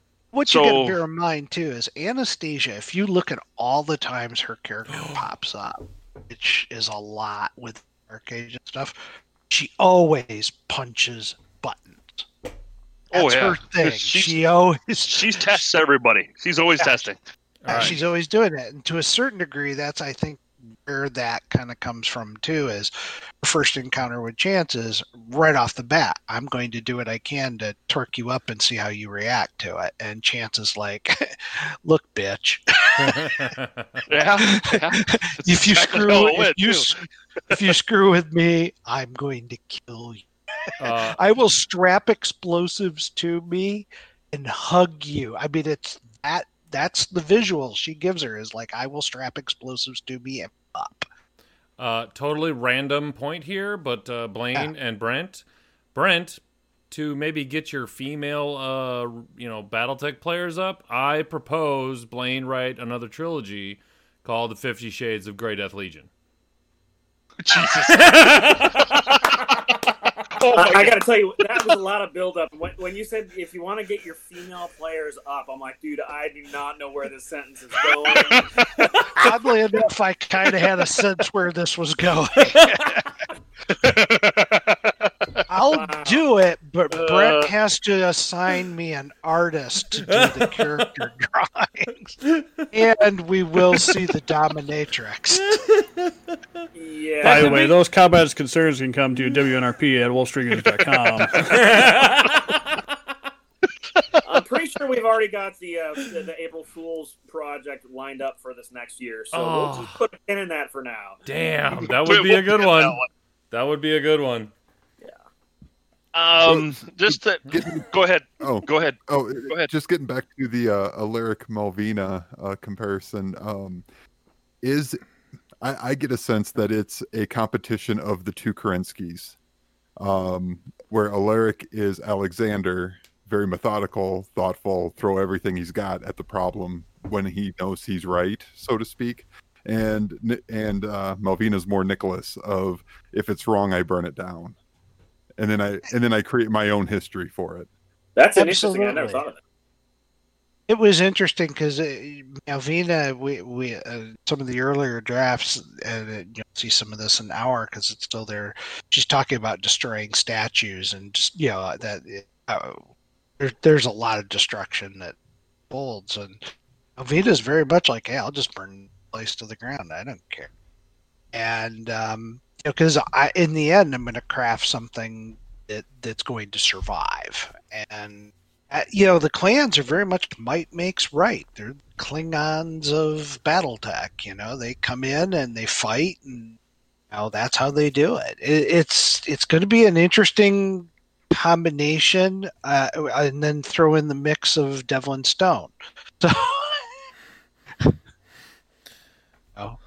We'll see. That's a weird threesome. Yeah. It's the three greatest warriors. Yeah. Blaine and I have been on the, behind the curtain for so long, listening to what is now probably 36 different incarnations of the ideas of, who is Devlin Stone? How should it play out? How will all these things come together? And really, I can say that without a doubt, at every step of the way from, Dark Age forward, everybody always on the creative team always imagined things coming to a head and smashing and whatnot. Conflict was going to happen, but nobody from the very beginning ever really had figured out how or what it was going to look like when that happened, including Jordan, who very intentionally said, don't try to figure it out. Don't pre-plan this. Just, this is the direction I want you to go. Go run off in the minefield and don't worry about figuring it out. And I mean that literally, even though all the authors are like, no, really, we got to map. No, don't map that out. No, we got to figure it. No, don't do that. And, it's just been one of those things ongoing as we go, trying to unravel all of the incarnations of, what is now honestly 15 years since it's been a while since Ghost War. Yeah, 15 years worth of the ideas of where this was going and how it's going to play out. It's been really interesting seeing everybody work through that every step along the way, and how many times the story has changed. Was there value in that creative process, or was there value in doing that, or did it end up becoming more of a minefield, like you using a term that you used earlier?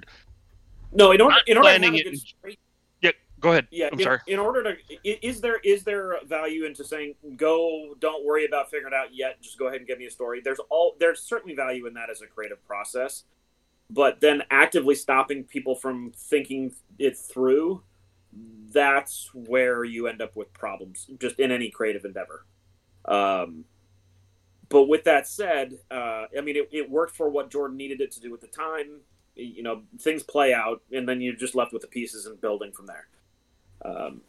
But I will say the along the way, the continuous reevaluation of what is the status, what should we do with it, how should I play out? Yeah, it's had immense value. I will never forget sitting down to one where the person on the other side of the table with a straight face said, we should just wrap up all the storylines.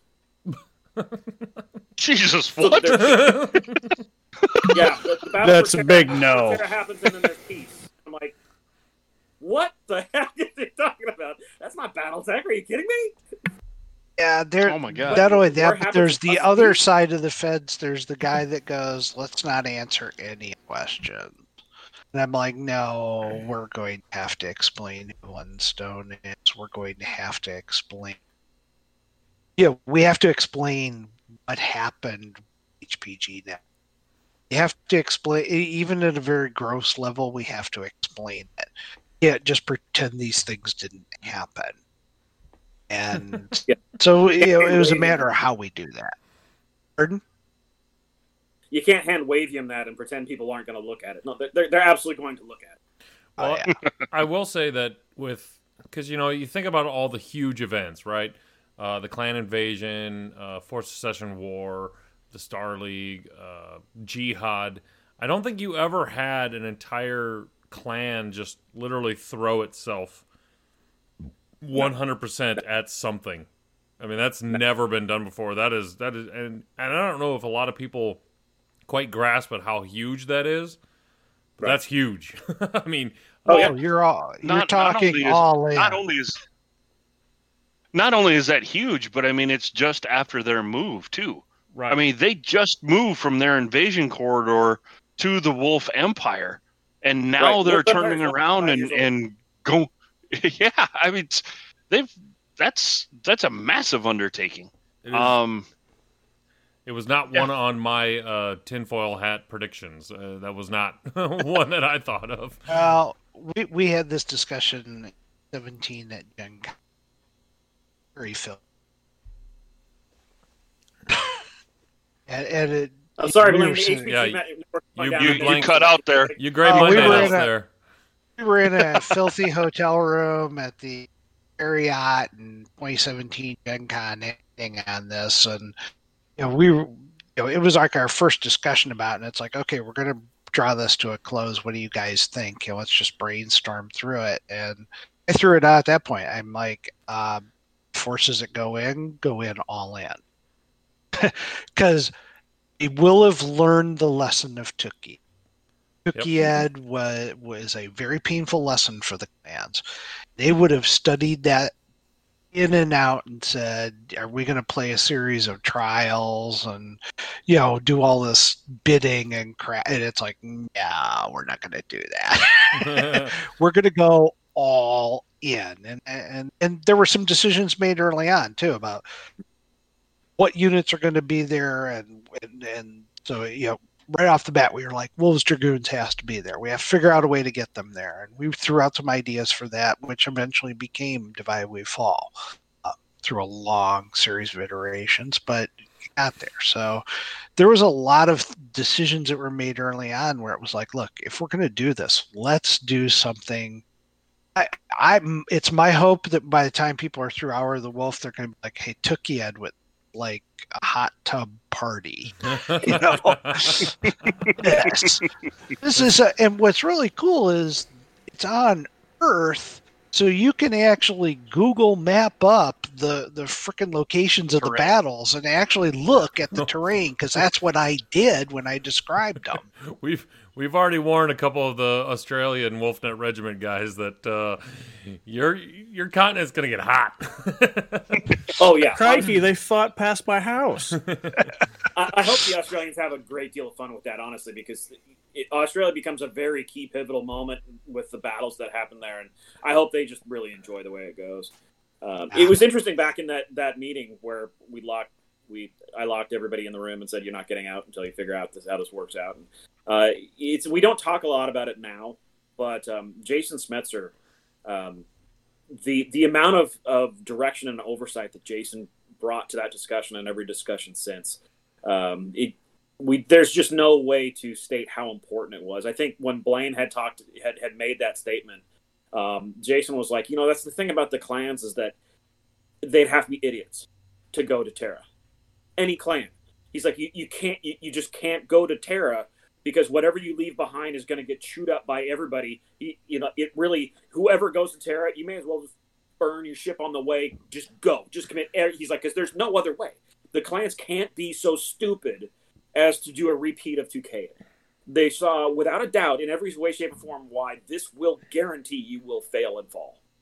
And Jason Smetzer is a lot of things. Subtle is not one of them. He does not do understated.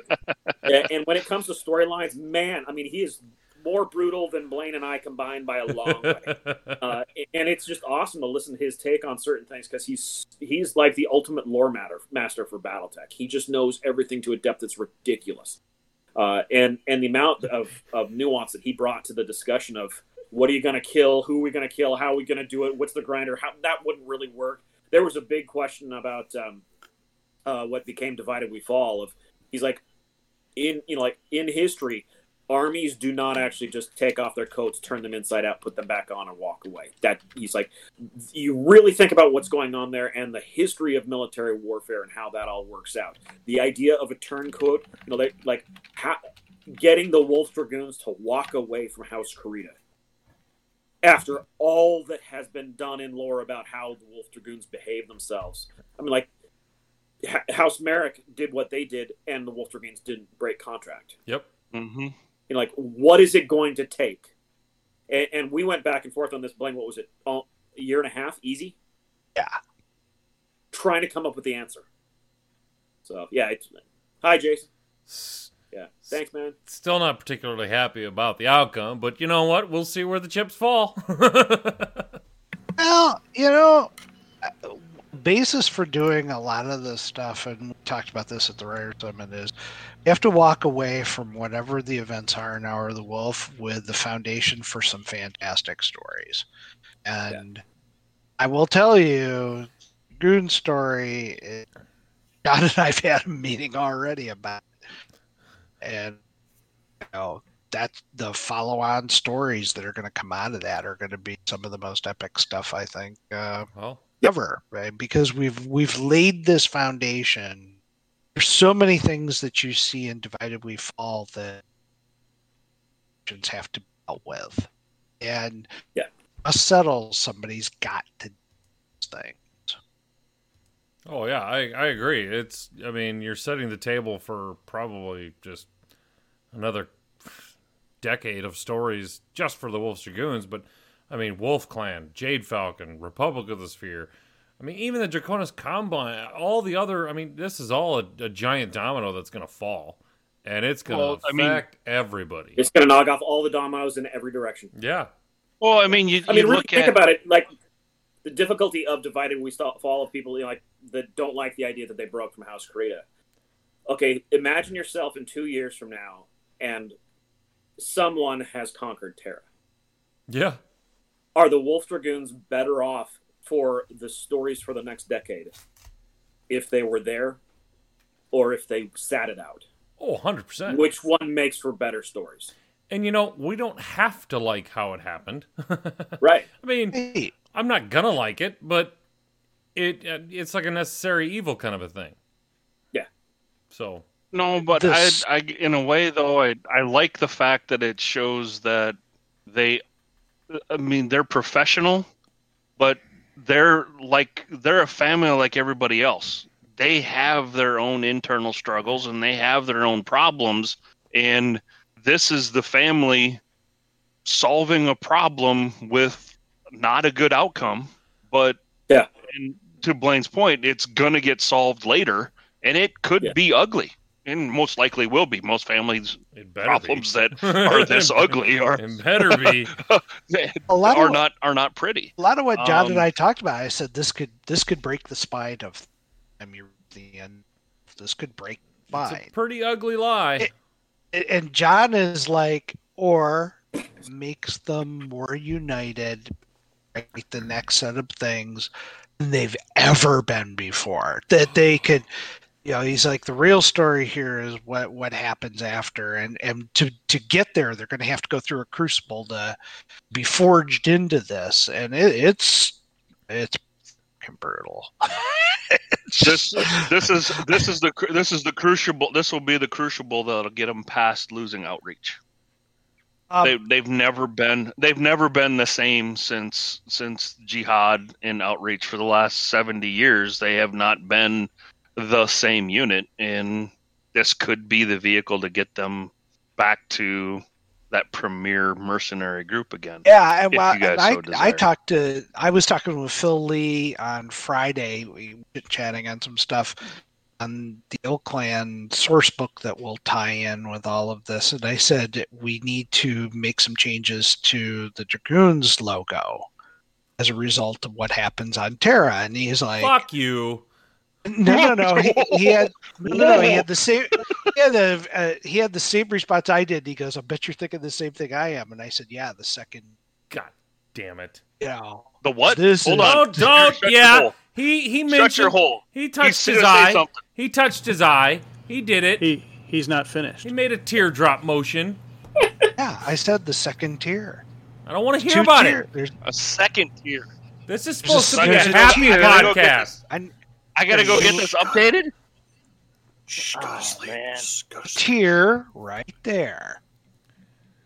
My for misery. I like it. Tier is for misery. I like it. Sounds good. My WolfNet fan base indicator just went off that we've been talking about Wolf's Dragoons too long. So okay.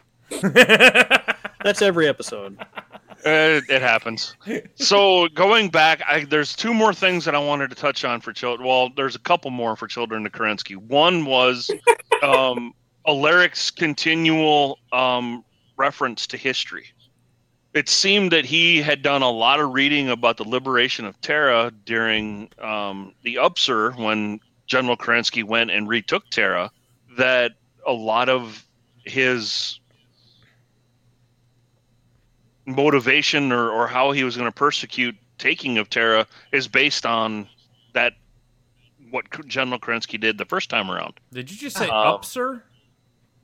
Yeah, Armist. Usurp. Upsur. Usurp. I'm a Midwesterner. I'm ill-educated. The S isn't silent. You're referring to the man from, what is it? The restaurant chain Space Golden Corral, right? Yes, I don't know. Stefan Amaris looks like he works at Golden Corral. Yes, yeah. It was a Tex thing, so that or Genghis Grill, one or the other. Oh, Tex. Yeah, there you go. BattleTech fan restaurant. There you go, right there, done. Tex threw that out in one of the videos that I always thought was like showing pictures of Amaris standing Space Golden. And it was brilliant. Yeah, if you think about it, there's a great line that gets used often in history that says, amateurs talk about strategy and tactics and professionals talk about logistics. And the invasion of Terra is all about logistics. And that's the role Chance has played. Chance has put together a non-traditional clan approach. If you think about when the clans show up, clan shows up at a planet. Hi, I'm here. Do you dare refuse my bachal? And they go, okay, well, what are the strategic targets? Well, we're going to take planetary capital, the mech factory, and destroy their academy. And they bid on those three objectives. They go down, they hammer the crap out of those things, and hopefully in achieving victory, they force these things into submission. Alaric has realized that you can't just go to Terra and do that. That first of all, Devlin Stone is a genius. He is the genius of the previous era, but he is a genius in terms of military combat. According to him, he's a genius. And ask him, he'll tell you. Yeah, he'll tell you. And when all is said and done, he's going to wage a war, and he's laid that out very much, as you saw in the book that we did. He lays out a defense strategy of, hey, I'm going to drag this out just like Tukyid. I'm going to bleed them over time. I'm going to stretch them because the clans don't know how to fight. They don't know how to fight a prolonged campaign. That's going to be the way he wants to play. Alaric's going, I studied Tukyid too, and I know you're going to do that. So I'm going to bring everything with me. And I loved his approach with the Salama. We had a huge discussion about this because the fact checkers some of the things I did, and they were wrong, and John backed me up. I said, look, Solhama, we always treat them as, oh, well, they're over 40, so now we put them in a suicide squad somewhere and get a chance. Yeah, they get to go up and die, and that's it. And I'm like, these guys have survived in a martial society where everybody gets killed. Yeah, They're rough. And they have lasted 40 years in that society. And yes, they have not risen to a high, but they lived. The fact that they've even survived in that martial society, those are the guys you want in battle. They're freaking cunning on every level. Or lucky. And I said, but there's a point, even after 40 years, you can't have 40 years of good luck. True. You know, and they probably screwed up with their trial of position at some point. They've had bad luck, but they've somehow survived. And want those words and wasting them in suicide runs and crap? That's stupid. And Alaric's willing to just make that jump and go, you know what? I need replacement mech warriors. Why wouldn't I use guys who already know how to pilot mechs? Yeah. Yeah, the sheer logistics is one of the things that we really talk a lot about about showing the two sides between the Falcons approach and the Wolf approach in going to Kaed. And a big part of that is what aspects did what assets did Clan Wolf acquire in forming the Wolf Empire. And that's why one of the reasons the mechs that show up in that company that is gifted to the Wolf Dragoons is made up mostly out of units that are actually produced out of the Wolf Empire that they acquired, and they're like, all right, let's just clan tech some of this stuff, slap it together, and boom, now we've got new clan versions of these. And Alaric would be absolutely cobbling everything possible together. One of the interesting things on the creative side, like the fact checkers and stuff, they seem to have this idea that if it exists in one place in the universe, then it's available to everybody. And Blaine and I are like, no, just because the Hellstar exists doesn't mean Alaric has this endless fields of Hellstars to go harvest. That's not the way that works. You got to figure out what assets you've got and do you do the best you can with them. And that was actually one of the reasons why that the Fidelis became such a powerful unit within Dark Ages. It wasn't the tech. They just grabbed whatever tech they had available that they could beg, borrow, steal, or cobble. And that was it. It wasn't about the tech. It was what they did with it. And Alaric's the same way. It's like, all right, let's get everything we possibly can, and then there's a reason why there's new tech that shows up, new designs like the Dominator that shows up, and why it's built the way it is, why the other mechs that show up are built the way that they are, and a lot of it has to do with logistics and just the realities of here's the resources you've got to go take Terra. What are you gonna do? And Blaine and I actually had a field day going back and forth on TOED stuff and what resources are where. And Brent has designed some stuff that I really hope goes through. Me too.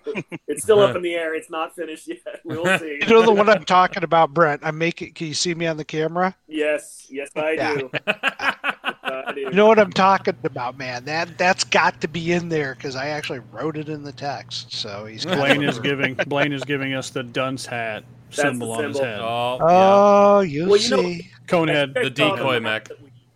You guys saw the maps that Catalyst put out for 2K, Mm-hmm. and everybody agrees. I assume we're all in agreement that those are friggin' beautiful and amazing and far better than any maps we've ever seen before. Gorgeous. Almost every single one of those we had to create new rules for. We added things to the universe that either existed there that were never shown, or that we had to add in. When it came to the tech for Alaric invading Terra, in a way, he's planning for two wars simultaneously. Yeah. The war with the Republic of the Sphere, and then the war with the Falcons. To keep Terra, yeah.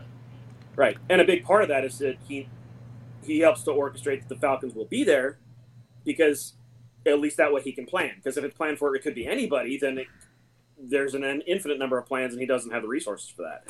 So he actually comes down to, how do we defeat these guys? And like the I'm sorry, Blaine, the main character from Divided We Fall. Murata Karinsky. Murata. Thank you. Murata. There we go. Yeah, so the paradigm that he had of his trial of position of, I need to win.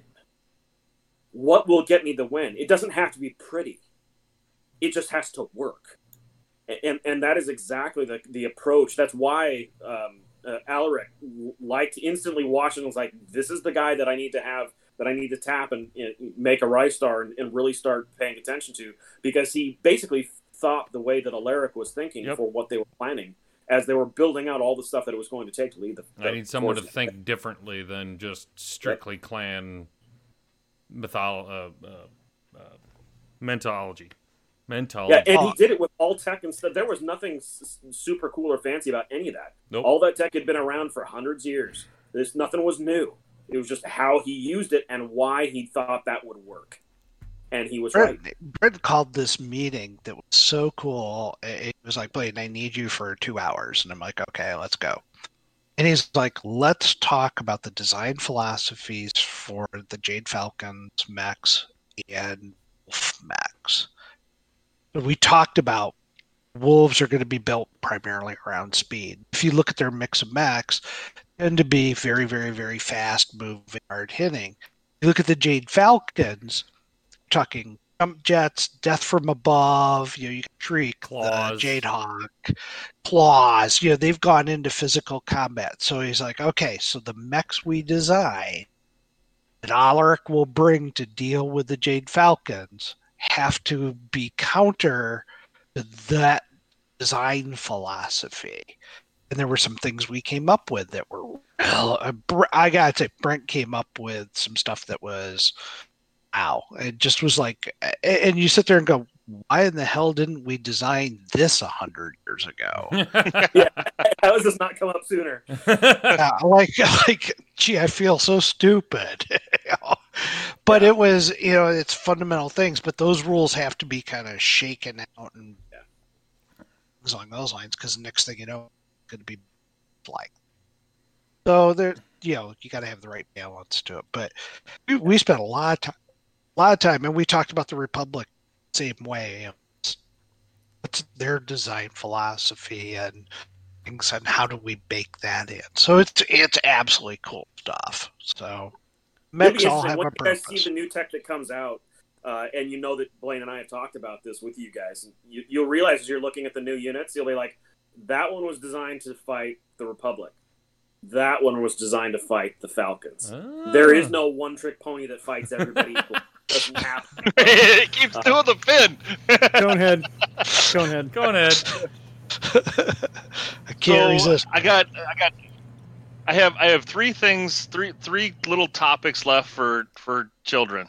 All Paul Moon and his. I can't not. We can't not talk about Paul Moon. You got and 4 how topics. 4 topics.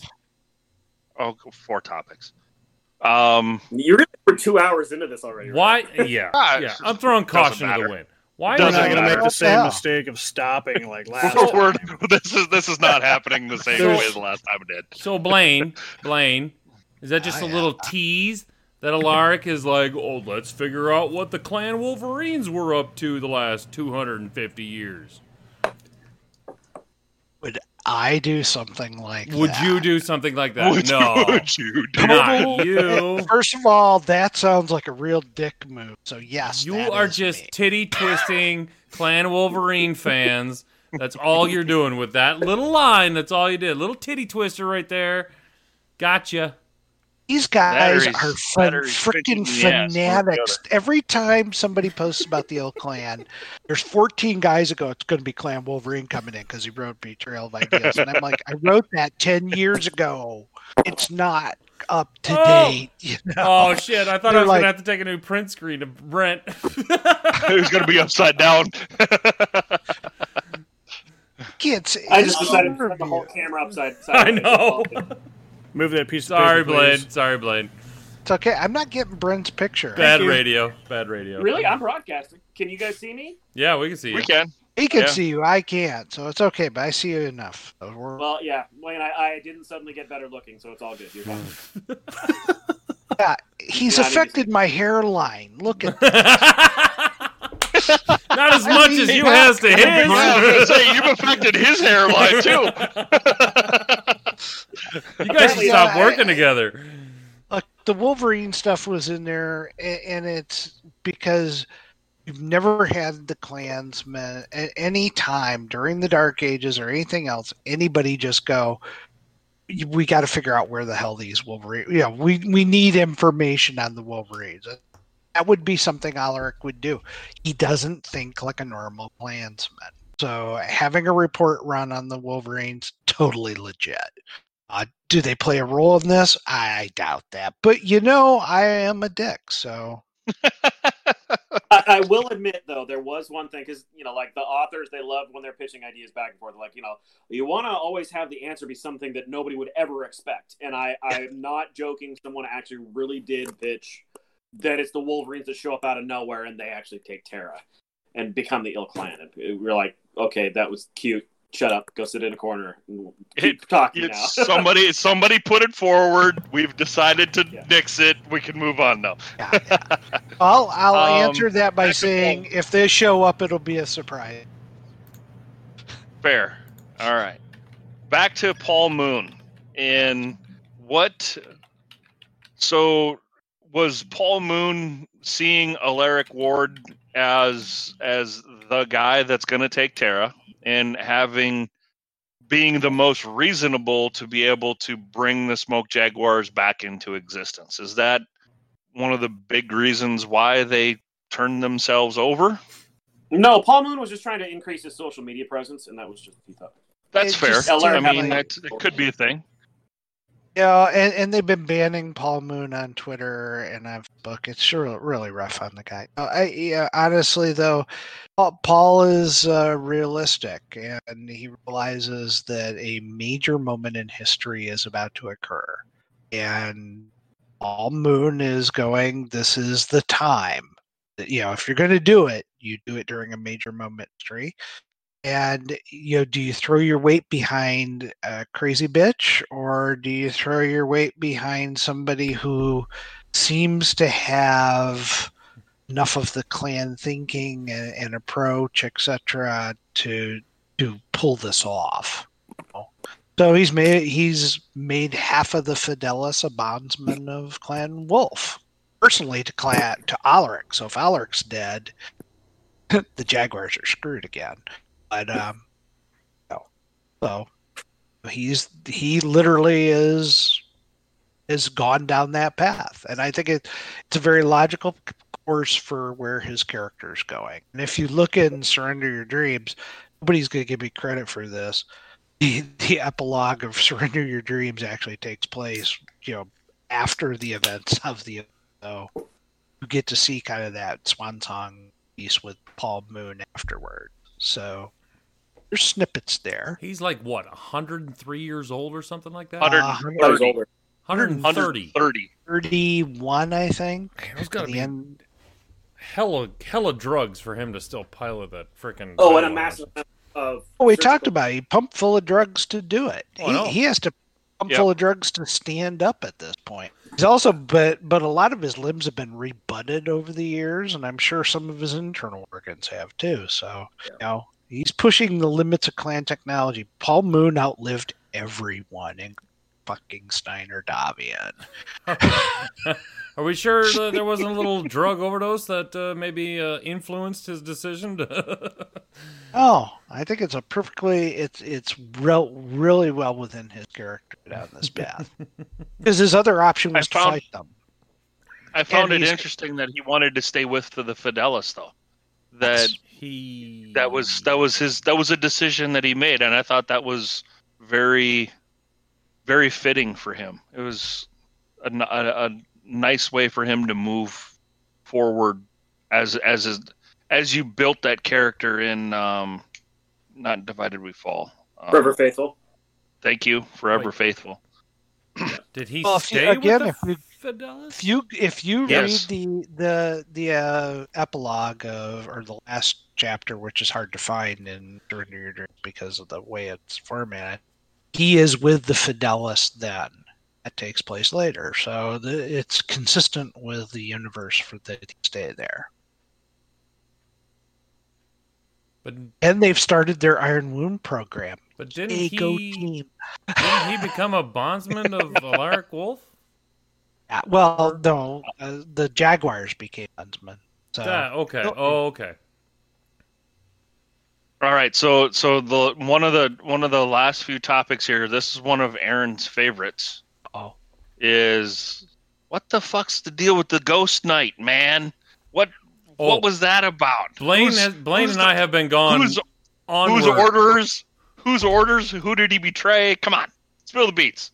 That was wild. The Ghost Knight. What's going on? Cannot. I have to disavow any action. He won't do it, guys.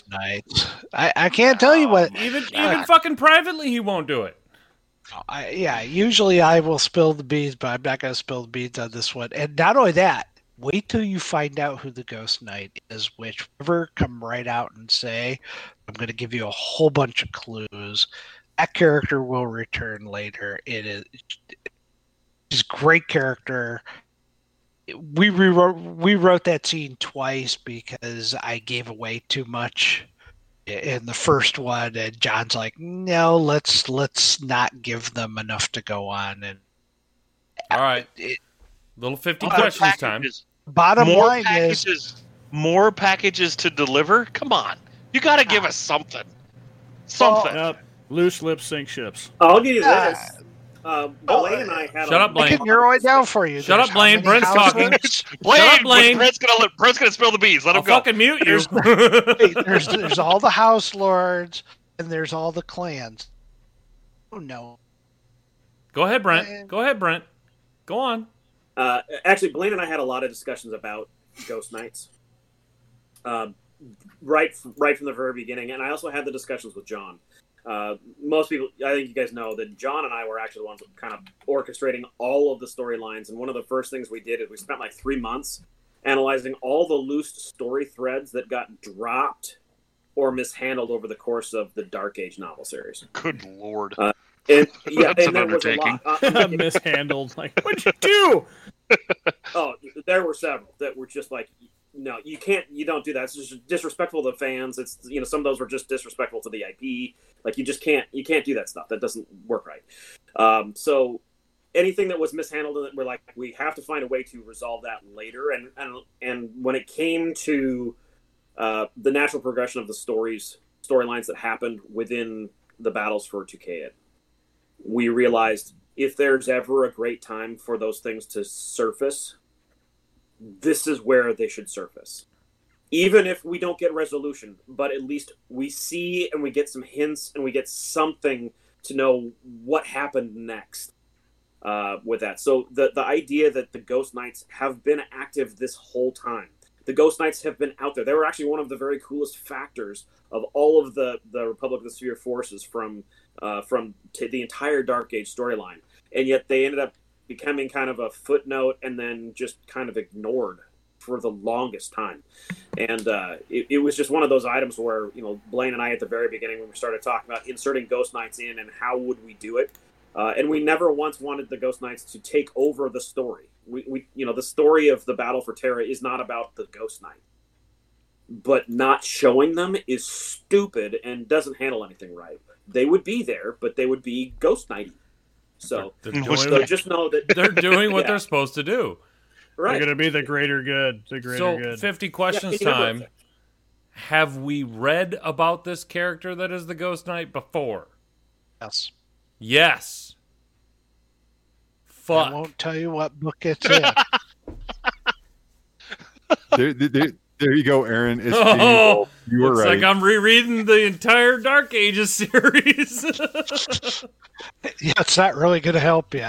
Oh, question number 2. Sometimes it's the most obscure. He already answered it. All right, so they're not in the Dark Ages series, and we No, have it's in the it's Dark Vega. Ages. It's in the Dark Ages book. But if you could find out who that it is, I will be absolutely. We have a very large listenership, and we are all internet sleuths right now. So I think the combined effort. Shut up. I think I know who it This is. is the same group of people that think Clan Wolverine's showing up. Oh yeah, well they're a very small subsection of the Wolfnet Radio podcast. I think I know. I think I know who she is. Okay. If you're gonna go rereading the Dark Age series, just to try to get some insights on the Ghost Knights, I'll help you. I can promise this character did not appear in Blood Avatar. There you go. The one. The one. But I can I'll promise say you that read when one. she did appear, she wasn't a Ghost Knight. Damn! So it could be any female. Ding ding. Ding, ding. All right. I know it. Wolfnet. Yeah, but now We know that now it is it's a person hold we've on. read. We know it's a female, female. and that it's not in And- Blood Avatar. and she was burned on her face. Yeah, but that makes could have been sense. surgically Burned on her adjusted. face. Right, All right, but so not. let's. Yeah, but she's a Just ghost throw knight. She can something take out. any. If she's a BattleTech character, there's only a couple that come through without scars whatsoever.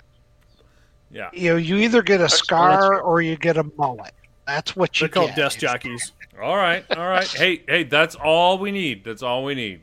At least we All can right. get the tinfoil hats back on, and hey, at Oh least, my god. At least Dark Ages EPUB ratings will go up maybe a little bit. All right, So, so if you guys last want to gather together the list of ideas of who people think that will be, and send it to me in a report, if anybody actually does get it right, and we acknowledge that in like the next 18 months, because I assume the book will actually come out. I hope. what's the- I I hope I it's out know when before it's- the first of the I year. know when it's coming out, and I know you know when. What's the prize? I'll find something cool. You guys All know right. I always find something cool. You can see his shelf behind him.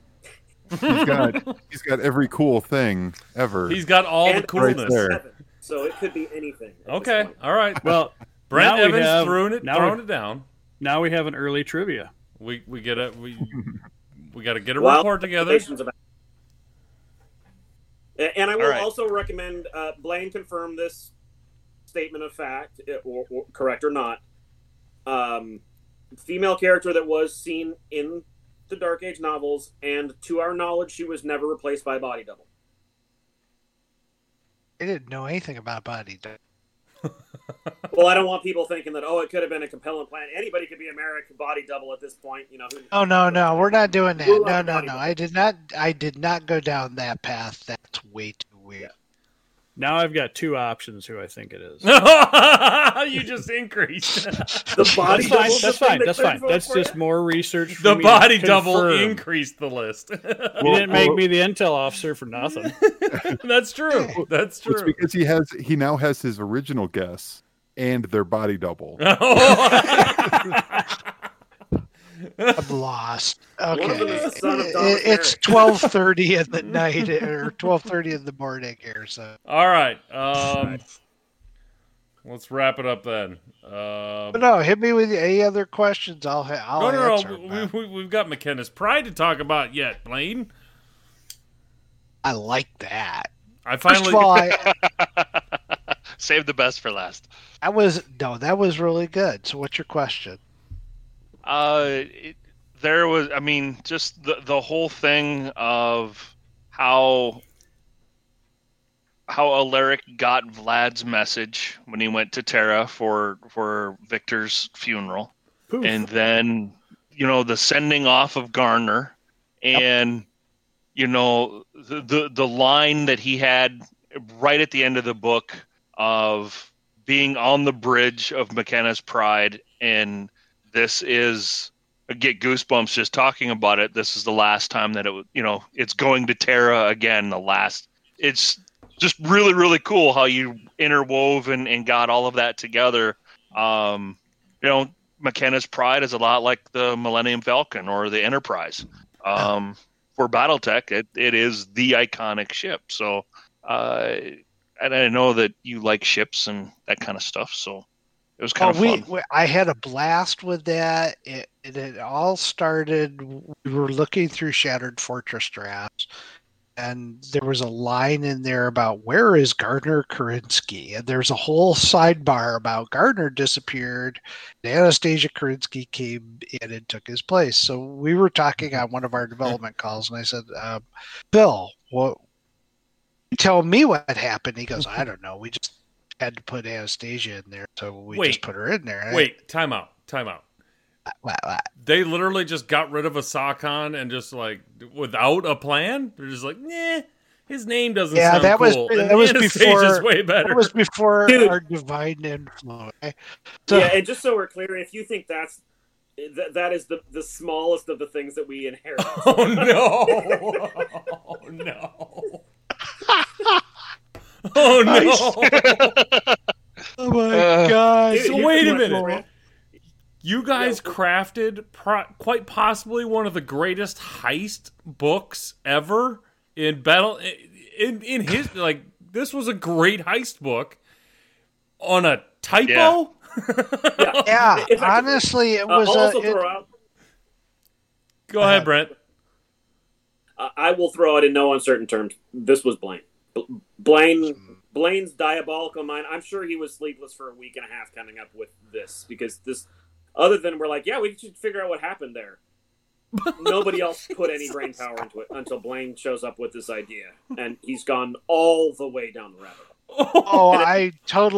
It was bad because I said, well, Gardner goes away, but I said Anastasia's she's a funky character to deal with because she's carrying all the baggage from the Dark Ages stuff, and I said I'd rather spend a little more time talking about Gardner, and so they bring Gardner back, and they're like, well, where'd he go? And so I said, well, he went to go get McKenna's Pride. Oh my god. And then that became, well, it's in the clan homeworlds, and the original sketch that I threw together for how this was all going to happen was that Vlad had sent a team back steal the McKenna Pride and hid it actually in Jade Falcon space, which I thought was really ironic.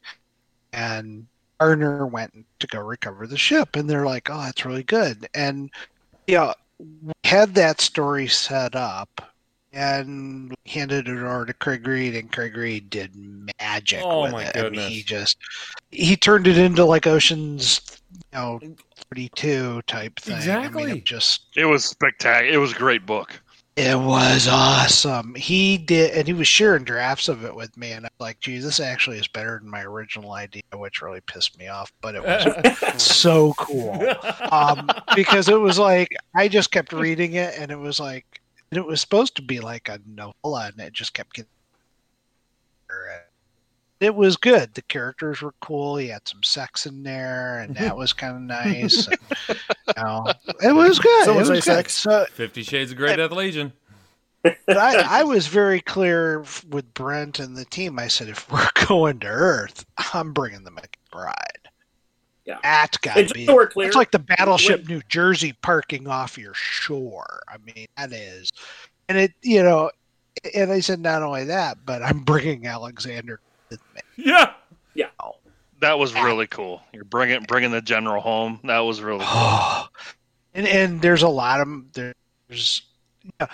we have this running joke because I use the McKenna's Pride in Betrayal of Ideals too. Remember to bombard Stratomechny, and so we have this running thing. If anytime you see anybody in the McKenna's Pride, they always go down and spend time with the dead general. So that scene is going with Alaric. Yeah, it's going to happen. He's going to go down and spend some time with. Because every time we do it, even in Craig's book, you can't pass up that opportunity to go down and some quality time with the dead corpse, and it's really interesting. It's absolutely fascinating stuff. I wanted that ship there. It needs to be there. Has to be there. Well, freaking huge kudos to Craig now that I know the fact that an entire awesome book came out of the fact that nobody had a clue where he went. I came up with the idea. Icons of War was great. Yeah. Oh, I came up with the idea of like, hey, we're not only that, but let's make Garner interesting.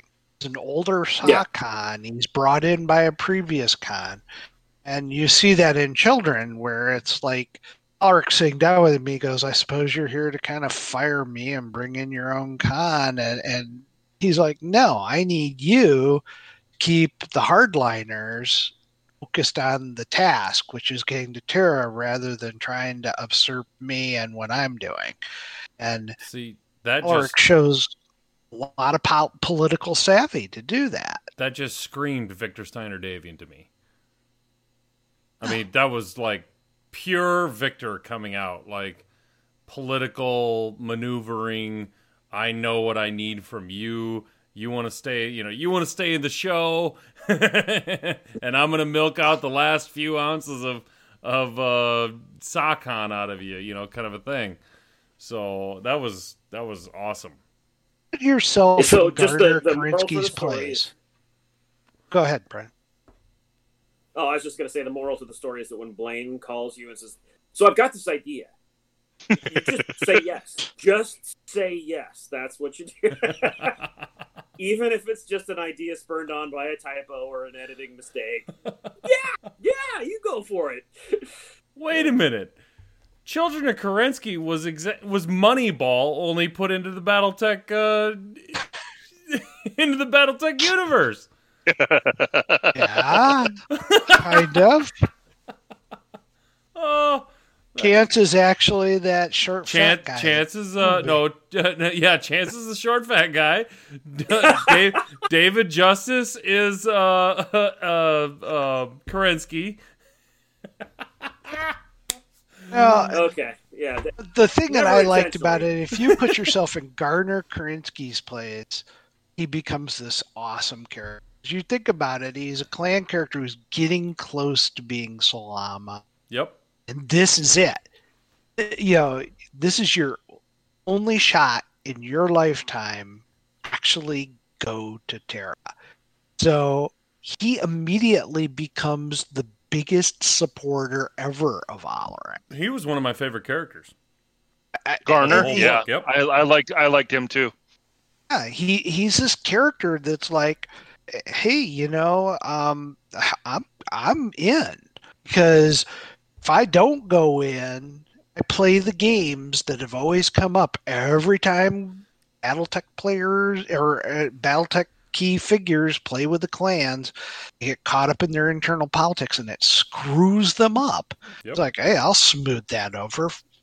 I'm in. I'm going to go. I'm going to nail this. I'm going to run with the ball. And he becomes this incredibly awesome character, and I like that out of it.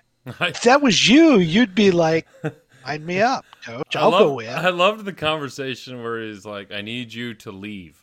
He's like, "What?" It's like, I'm the Sakon. Like, and then Alaric goes, "I need you to go get the McKenna's Pride." He's like, "Oh yeah, me, this guy right here. I can take care of that. Pick me. Good call, buddy. Good call. I'm up for it. This story is what made Garner Kerensky interesting. I think he became one of the most interesting characters in BattleTech lore now. Living at this point in the timeline, completely because of the uniqueness of this story. Mm-hmm. And Chance cool Vickers character, is very accessible. Chance is incredible. Oh, Chance is, yeah. But Chance is totally devoid of any ambition. Totally devoted to, I'm going to win this battle. She is a yes man to the nth degree. You guys got anybody like that over at Catalyst? Like, just literally will strap a bomb on? No shout outs for the mailman or anything like that. No. Squirrel. There's a big argument to be made about Chance, though. Yeah. I think the squirrel's a yes man. The squirrel is Chance Vickers. Chance, the argument could be said that she's totally loyal, and that she doesn't have ambition. The argument could go the complete other way when she realizes fueling Alaric to do this is the most ambitious that you could possibly have. In a lot of ways, for me, it's kind of like Ender's Game. Yes. How when all of those kids survived and they go back to Earth, and then you have the Shadow Wars and stuff going on, Petra was the one that was the most ambitious out of all of them. 100%. Because she was thinking long-term beyond any of the players. Because she was thinking about what actually mattered. For me, that's a chance. Yeah, I actually made that connection as I was reading. I was like, oh, damn. This sounds a lot like Petra. Yeah, it has nothing to do with in a different way, but yeah. Her final scenes in the book are. What do you mean? Final scenes. Everybody's got a final scene of some sort in the book. Power of the Wolf. Everybody. Oh, and that doesn't mean anybody's dying. It just means final scene that you get to read about her. You're just going to go, holy shit balls, she is just. You're going to be so excited about this character. And the thing is, you kind of go, oh, that's horrible, but kind of hot.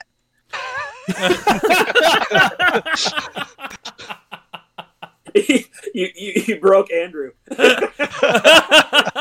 The look he's on back. His face when you said he's got a smirk. He's back to 10 frame. He's back to 10 frame Andrew. It's kind of hot. I'm like, I did not expect that to come out of Blade's mouth. I was like, whoa, this took a turn. Are we starting to write out 50 Shades of Grey Death or what? I'm telling you, man, come on. This is really something. I'm serious. The Grey Death keeps coming up, by the way. I'm serious, man. You could have the Grey Death Legion in like 3016, somehow like kidnap Natasha Kerensky, and what's yeah, that's not happening. What's the blonde chick? Lori and Natasha maybe have like a thing. I don't know, dude. It's too late for you to go down this road. Oh, come on, just stop. So I hear off and you have been home with the pandemic. Wait, we're trying to increase women subscription. Oh, never mind. In fact, it's interesting. The first character for what will be the rebirth of the Grey Death Legion is included in Legends. Ooh. I made a pledge from the beginning. We're bringing back the Grey Death Legion. You just made Lore Master Charles Gideon very happy. Yeah. And just so we're clear, no, we're not, reincorporating the half decomposed body of Grace and Death Carla. No, I mean like a story like that feels realistic, that honors the character, the universe, the story, where we are in the storyline and everything. It was funny during the summit. Gosh, that was a year and a half ago now. But during that last summit, we're all bashing stuff down, and no joke, like all the main authors are arguing back and forth with Phil Lee sitting in the middle, trying to look innocent. And off to the side, Ray and I are like, I got an idea for that Grey Death Legion, how we can bring him back and stuff. And we're working. We actually did like 2.5 pages worth of notes while these guys were all arguing on the rebirth of the Grey Death Legion. So the Grey Death Legion is absolutely going to be coming back. In a whole new generation where it's rebuilt, where the descendants decide to rebuild something from the ashes, and it is not the old Grey Death Legion. This is all new. But so you will see this. I've got an Easter egg you guys all missed too. Brent talks about how you sneak things in like that. In Children of Kerensky, I brought back Archer's Avengers. Archer's Avengers? What? Yeah. You got everybody has missed it. Everybody for doing that. Blaine, I already have to read through the entire Dark Ages books. I can't keep going back and reading. I brought them back, and I did it in such a subtle way. Remember, you have a character that's arguing with Malvina about honor, and he's like, "You've given me this horrible assignment. You undercut my bid, sent me in against them, and I didn't get it done in time, and they only escaped with like a mech and whatever." Yes, and he has to go chase them down. Yeah. The name of the unit. Rangers. No kidding. Who's that, Brent? Well, that doesn't seem like an Easter egg. That's just like you blatantly came out and said it. I know, it's so funny, but nobody caught it, including the editor. That might have been. John, get better at your job, man. Come on. Oh man, you gotta watch me. I'm a snake. You are sneaky. I Sly. You're a tease. Nobody and you're a caught sneak. that, and I don't have to explain it either. That's what's beautiful. It's like it's there, so it's canon now. Oh, somebody else has to figure out. We didn't keep you past your bedtime, did we, Brent? No. Morning is bedtime. It's coming up at 1 o'clock for me. Yeah, we got You're tired. Your bed is right behind you. Just go take a nap. Oh, that's my grandson's bed. When's moving date? Yeah, January 30th. How close are you with the house? January 30th. We finally got a move-in date. And I'm working on stuff for the acrylic pour on my table. Ooh.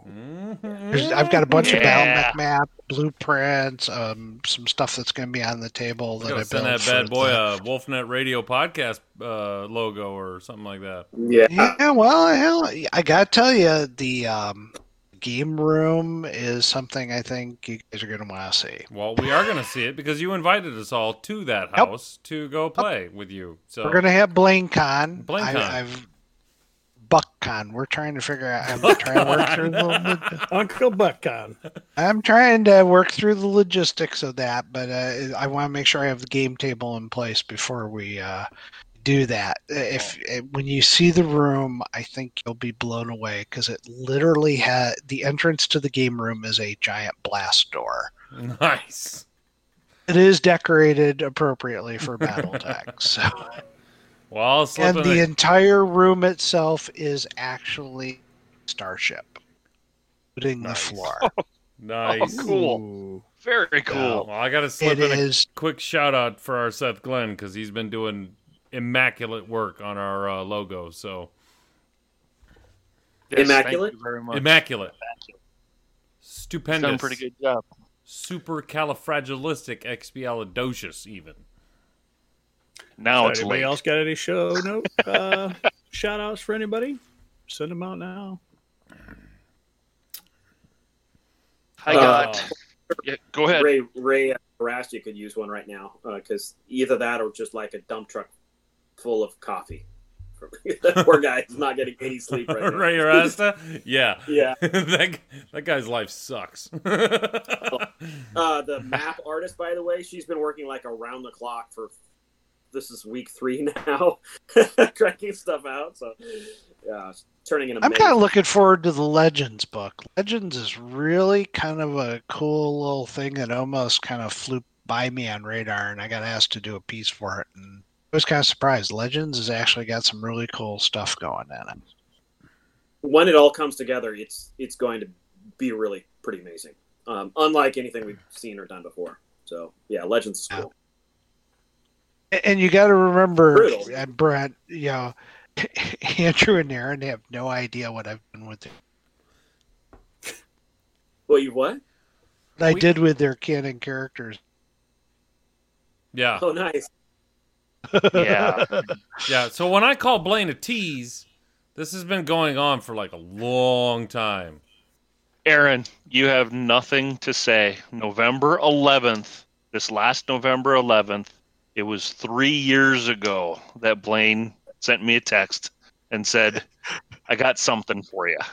It was 3 years ago that happened. So before we had canon character. He's a dick. Before it even happened, yeah. Nothing's really changed that much. From all of that time, I actually showed you a little snippet of the text. You did. Very tiny. You did. It was. You didn't get to see the good stuff. It was no. It's. I'm thrilled. I can't wait. Can't wait. Oh. And I don't know if I'm going to be able to not read past chapter 35. Guys, I'm going to get it. I told you he's going to cheat. I told you he's going to cheat. He's going to cheat. No, you did. So that way he doesn't cry on live air. I won't cheat, Blaine. I won't do it. You know me. I'm a man of my word. Your character, I had more fun with the dialogue here. Your character's like... I don't know how you could have fun with my dialogue. I'm pretty quiet guy. Because I used a lot of military stuff, and I'm sure John will remove words like unfuck and make the guys unalive. Oh yeah, there's some great lines. There's just, and I know that they'll never clear that I have my. Oh well. Hey, before we do full on shout outs, I do have a Wolfnet Regiment update. I have deemed make it quick. I have. Oh, now you're gonna tell me to make it quick. Now you're gonna tell me to hurry up. It's past Blaine's birthday. Oh my bedtime. We're gonna do another one in 2 weeks, man. So just you can hold off. Jeez. Oh my God. Fucking Blaine shooting you with your own Crusader. Anyway, Wolfnet Regiment, for all of our faithful listeners, I have deemed it, now that the 350 rules are out, and I don't have to spend hourless days worrying about that, we're going to turn our efforts as the Command Star, that is me, Matt, Tommy, Charles, and Andrew, to training some of the new recruits and some Home Guard guys. And we're going to play a couple of Mega Mech games with you guys to either learn Mega Mech, understand how we do things, and then after a few games, we will plug you into first, second, third, and apparently maybe fourth bat again. I don't know. But so be on the lookout. Join the Discord channel. And be on the lookout for when we do a call out on Facebook for new recruits to play Mega Mech with us. You guys listen to us on the Wolfnet Radio podcast. There's no reason for you not to play with us on Mega Mech. So hit us up on that. Let us know when you guys are available, and we will try to accommodate you and get you into the regiment. So that's my little soapbox for the Wolfnet Regiment. And to piggyback that, we've been doing that recently is, this last morning at 3 o'clock in the a.m.? Well, I don't know. So did you get some prospects? We had 7 or 9 of us that filled. We ran a scenario straight out of the Tukiad. 7 or 9 ran of us. Ran some Comstar against Ghost Bear, and we ended up victorious. We got our campaign war chest points. Luckily, barely scathed by. It was pretty even, especially with our die rolls and Mega Mech not liking us for a while. Mega Mech doesn't like me anyway, so. So we took on the target of Luke and went through the forest, and it was awfully terrible with fire. And I was going to throw out a shout out to Conair Niner for giving kudos through the game, through also Quartermaster and Ali at Quartermaster Logistics for responding to emails about error products and replacing them promptly and very well with good customer service. Awesome. And what else was there? Kaji was throwing down a lot of the training, which was really good fundamentally. Got at least one new player right down with us to play the scenario. Everybody needs a Kaji in their life. Everybody needs a Kaji. That was the Teddy Bear's Picnic scenario. So love the new titles, especially. Also, don't forget to sign up for Tuesday Night Fights.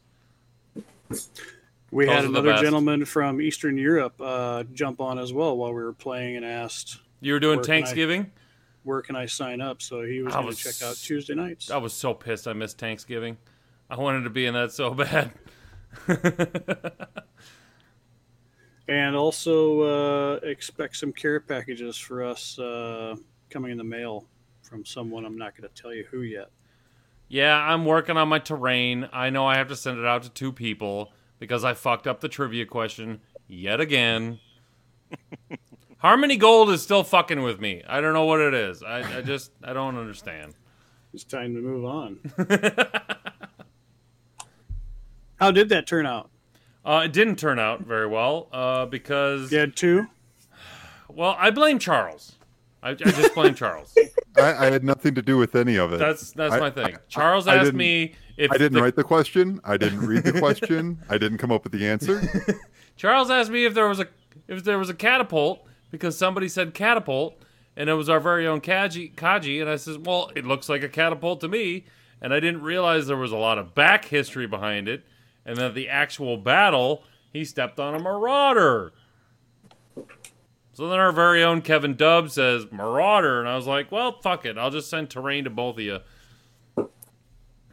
I should be punished for my... I'm never again reading trivia questions. Never again. I'm not doing it. I've been trying to get that across a couple of times now. We wrote it even in the show notes.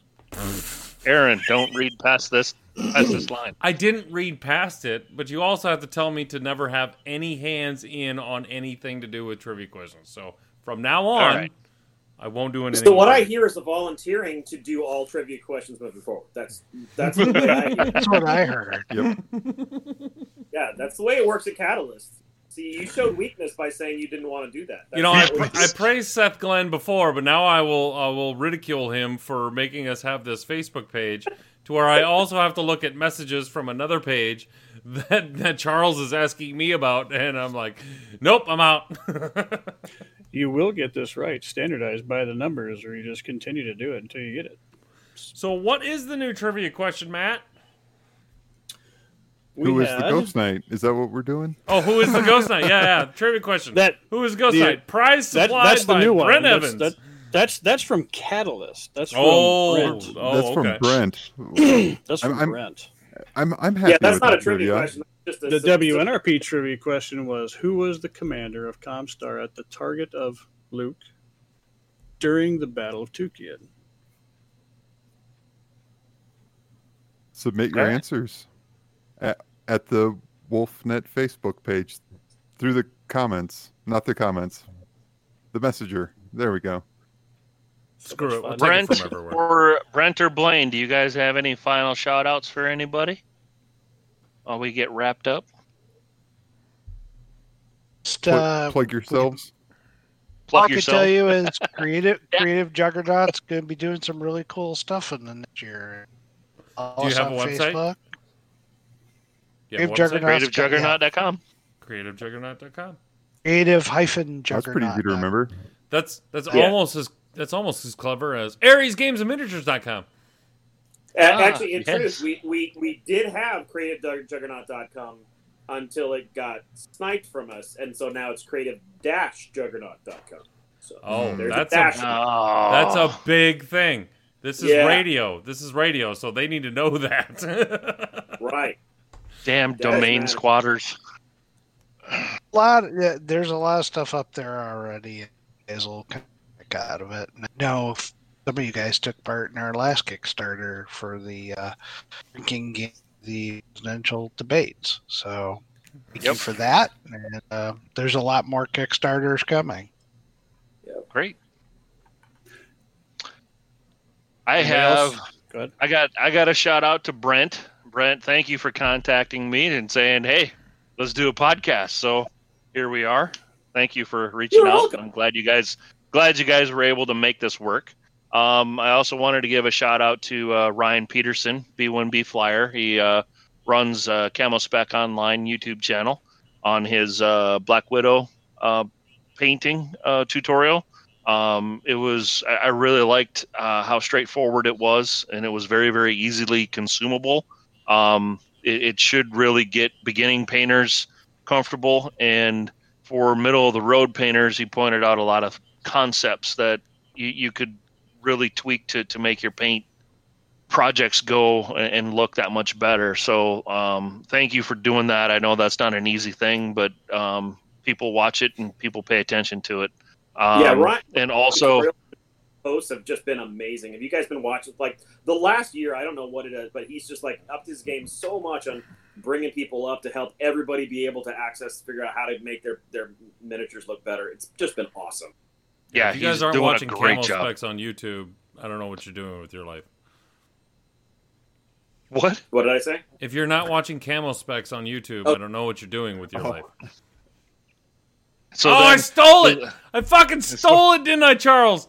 I stole it! Oh, shit. No, like nobody heard the first 4 words of that sentence. All they heard was you yelling at people for not watching YouTube. Oh. Okay. Well, I'll edit that one out then. I have the power. And You I saw got more shout-outs, Andrew? Yeah, I got one more to Ryan Peterson, Kevin Dubb, and Dale. How do you say his last name? Ida. Ida? Ida. Dale Ida. Ida. So just so everyone know that they're banging on my door to get on the show. So I told them, starting next year, we're gonna get some CSO artists on the podcast, and we'll start getting some conversation we should around. Probably figure out how to pronounce his name before he comes on the show. I'll get it figured out before we go on the show. Michael.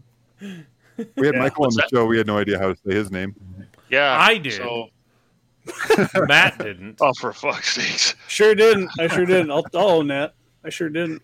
All right, guys. I'm going to piggyback off a lot of people's. I'm going to shout out to Ray because it just feels good on Discord when I see his name and it says working on BattleTech as opposed to playing BattleTech like everybody else's. Just feels good knowing that somebody out there is working hard on what we all love. Next one is Kevin Dubb for those NovaCat mechs you painted up. Every time I went by it on Facebook, I had to stop and swear, blow it up, zoom in every single time. I'm not even kidding. And the last one is all the fellows that took me out for the Thanksgiving turkey hunt. That was a good time. Thanks for inviting me. We'll have to do it again next year. Matt, you got any shout-outs? I got to piggyback. With the regiment, we've been having the new sheets updated for campaigns, and big shout-out to Gold Bishop for updating that, putting some new stuff in there to make it a lot easier and user-friendly.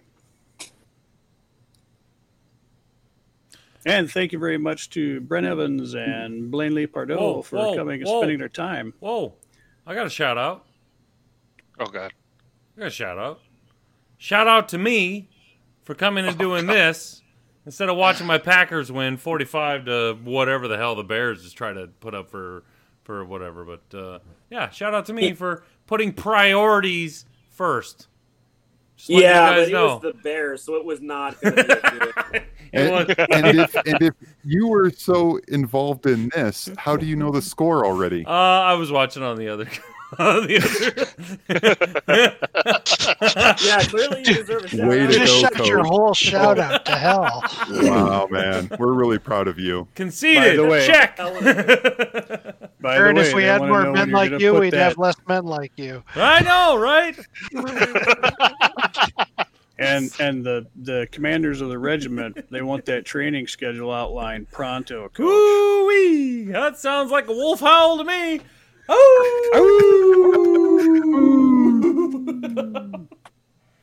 Woof.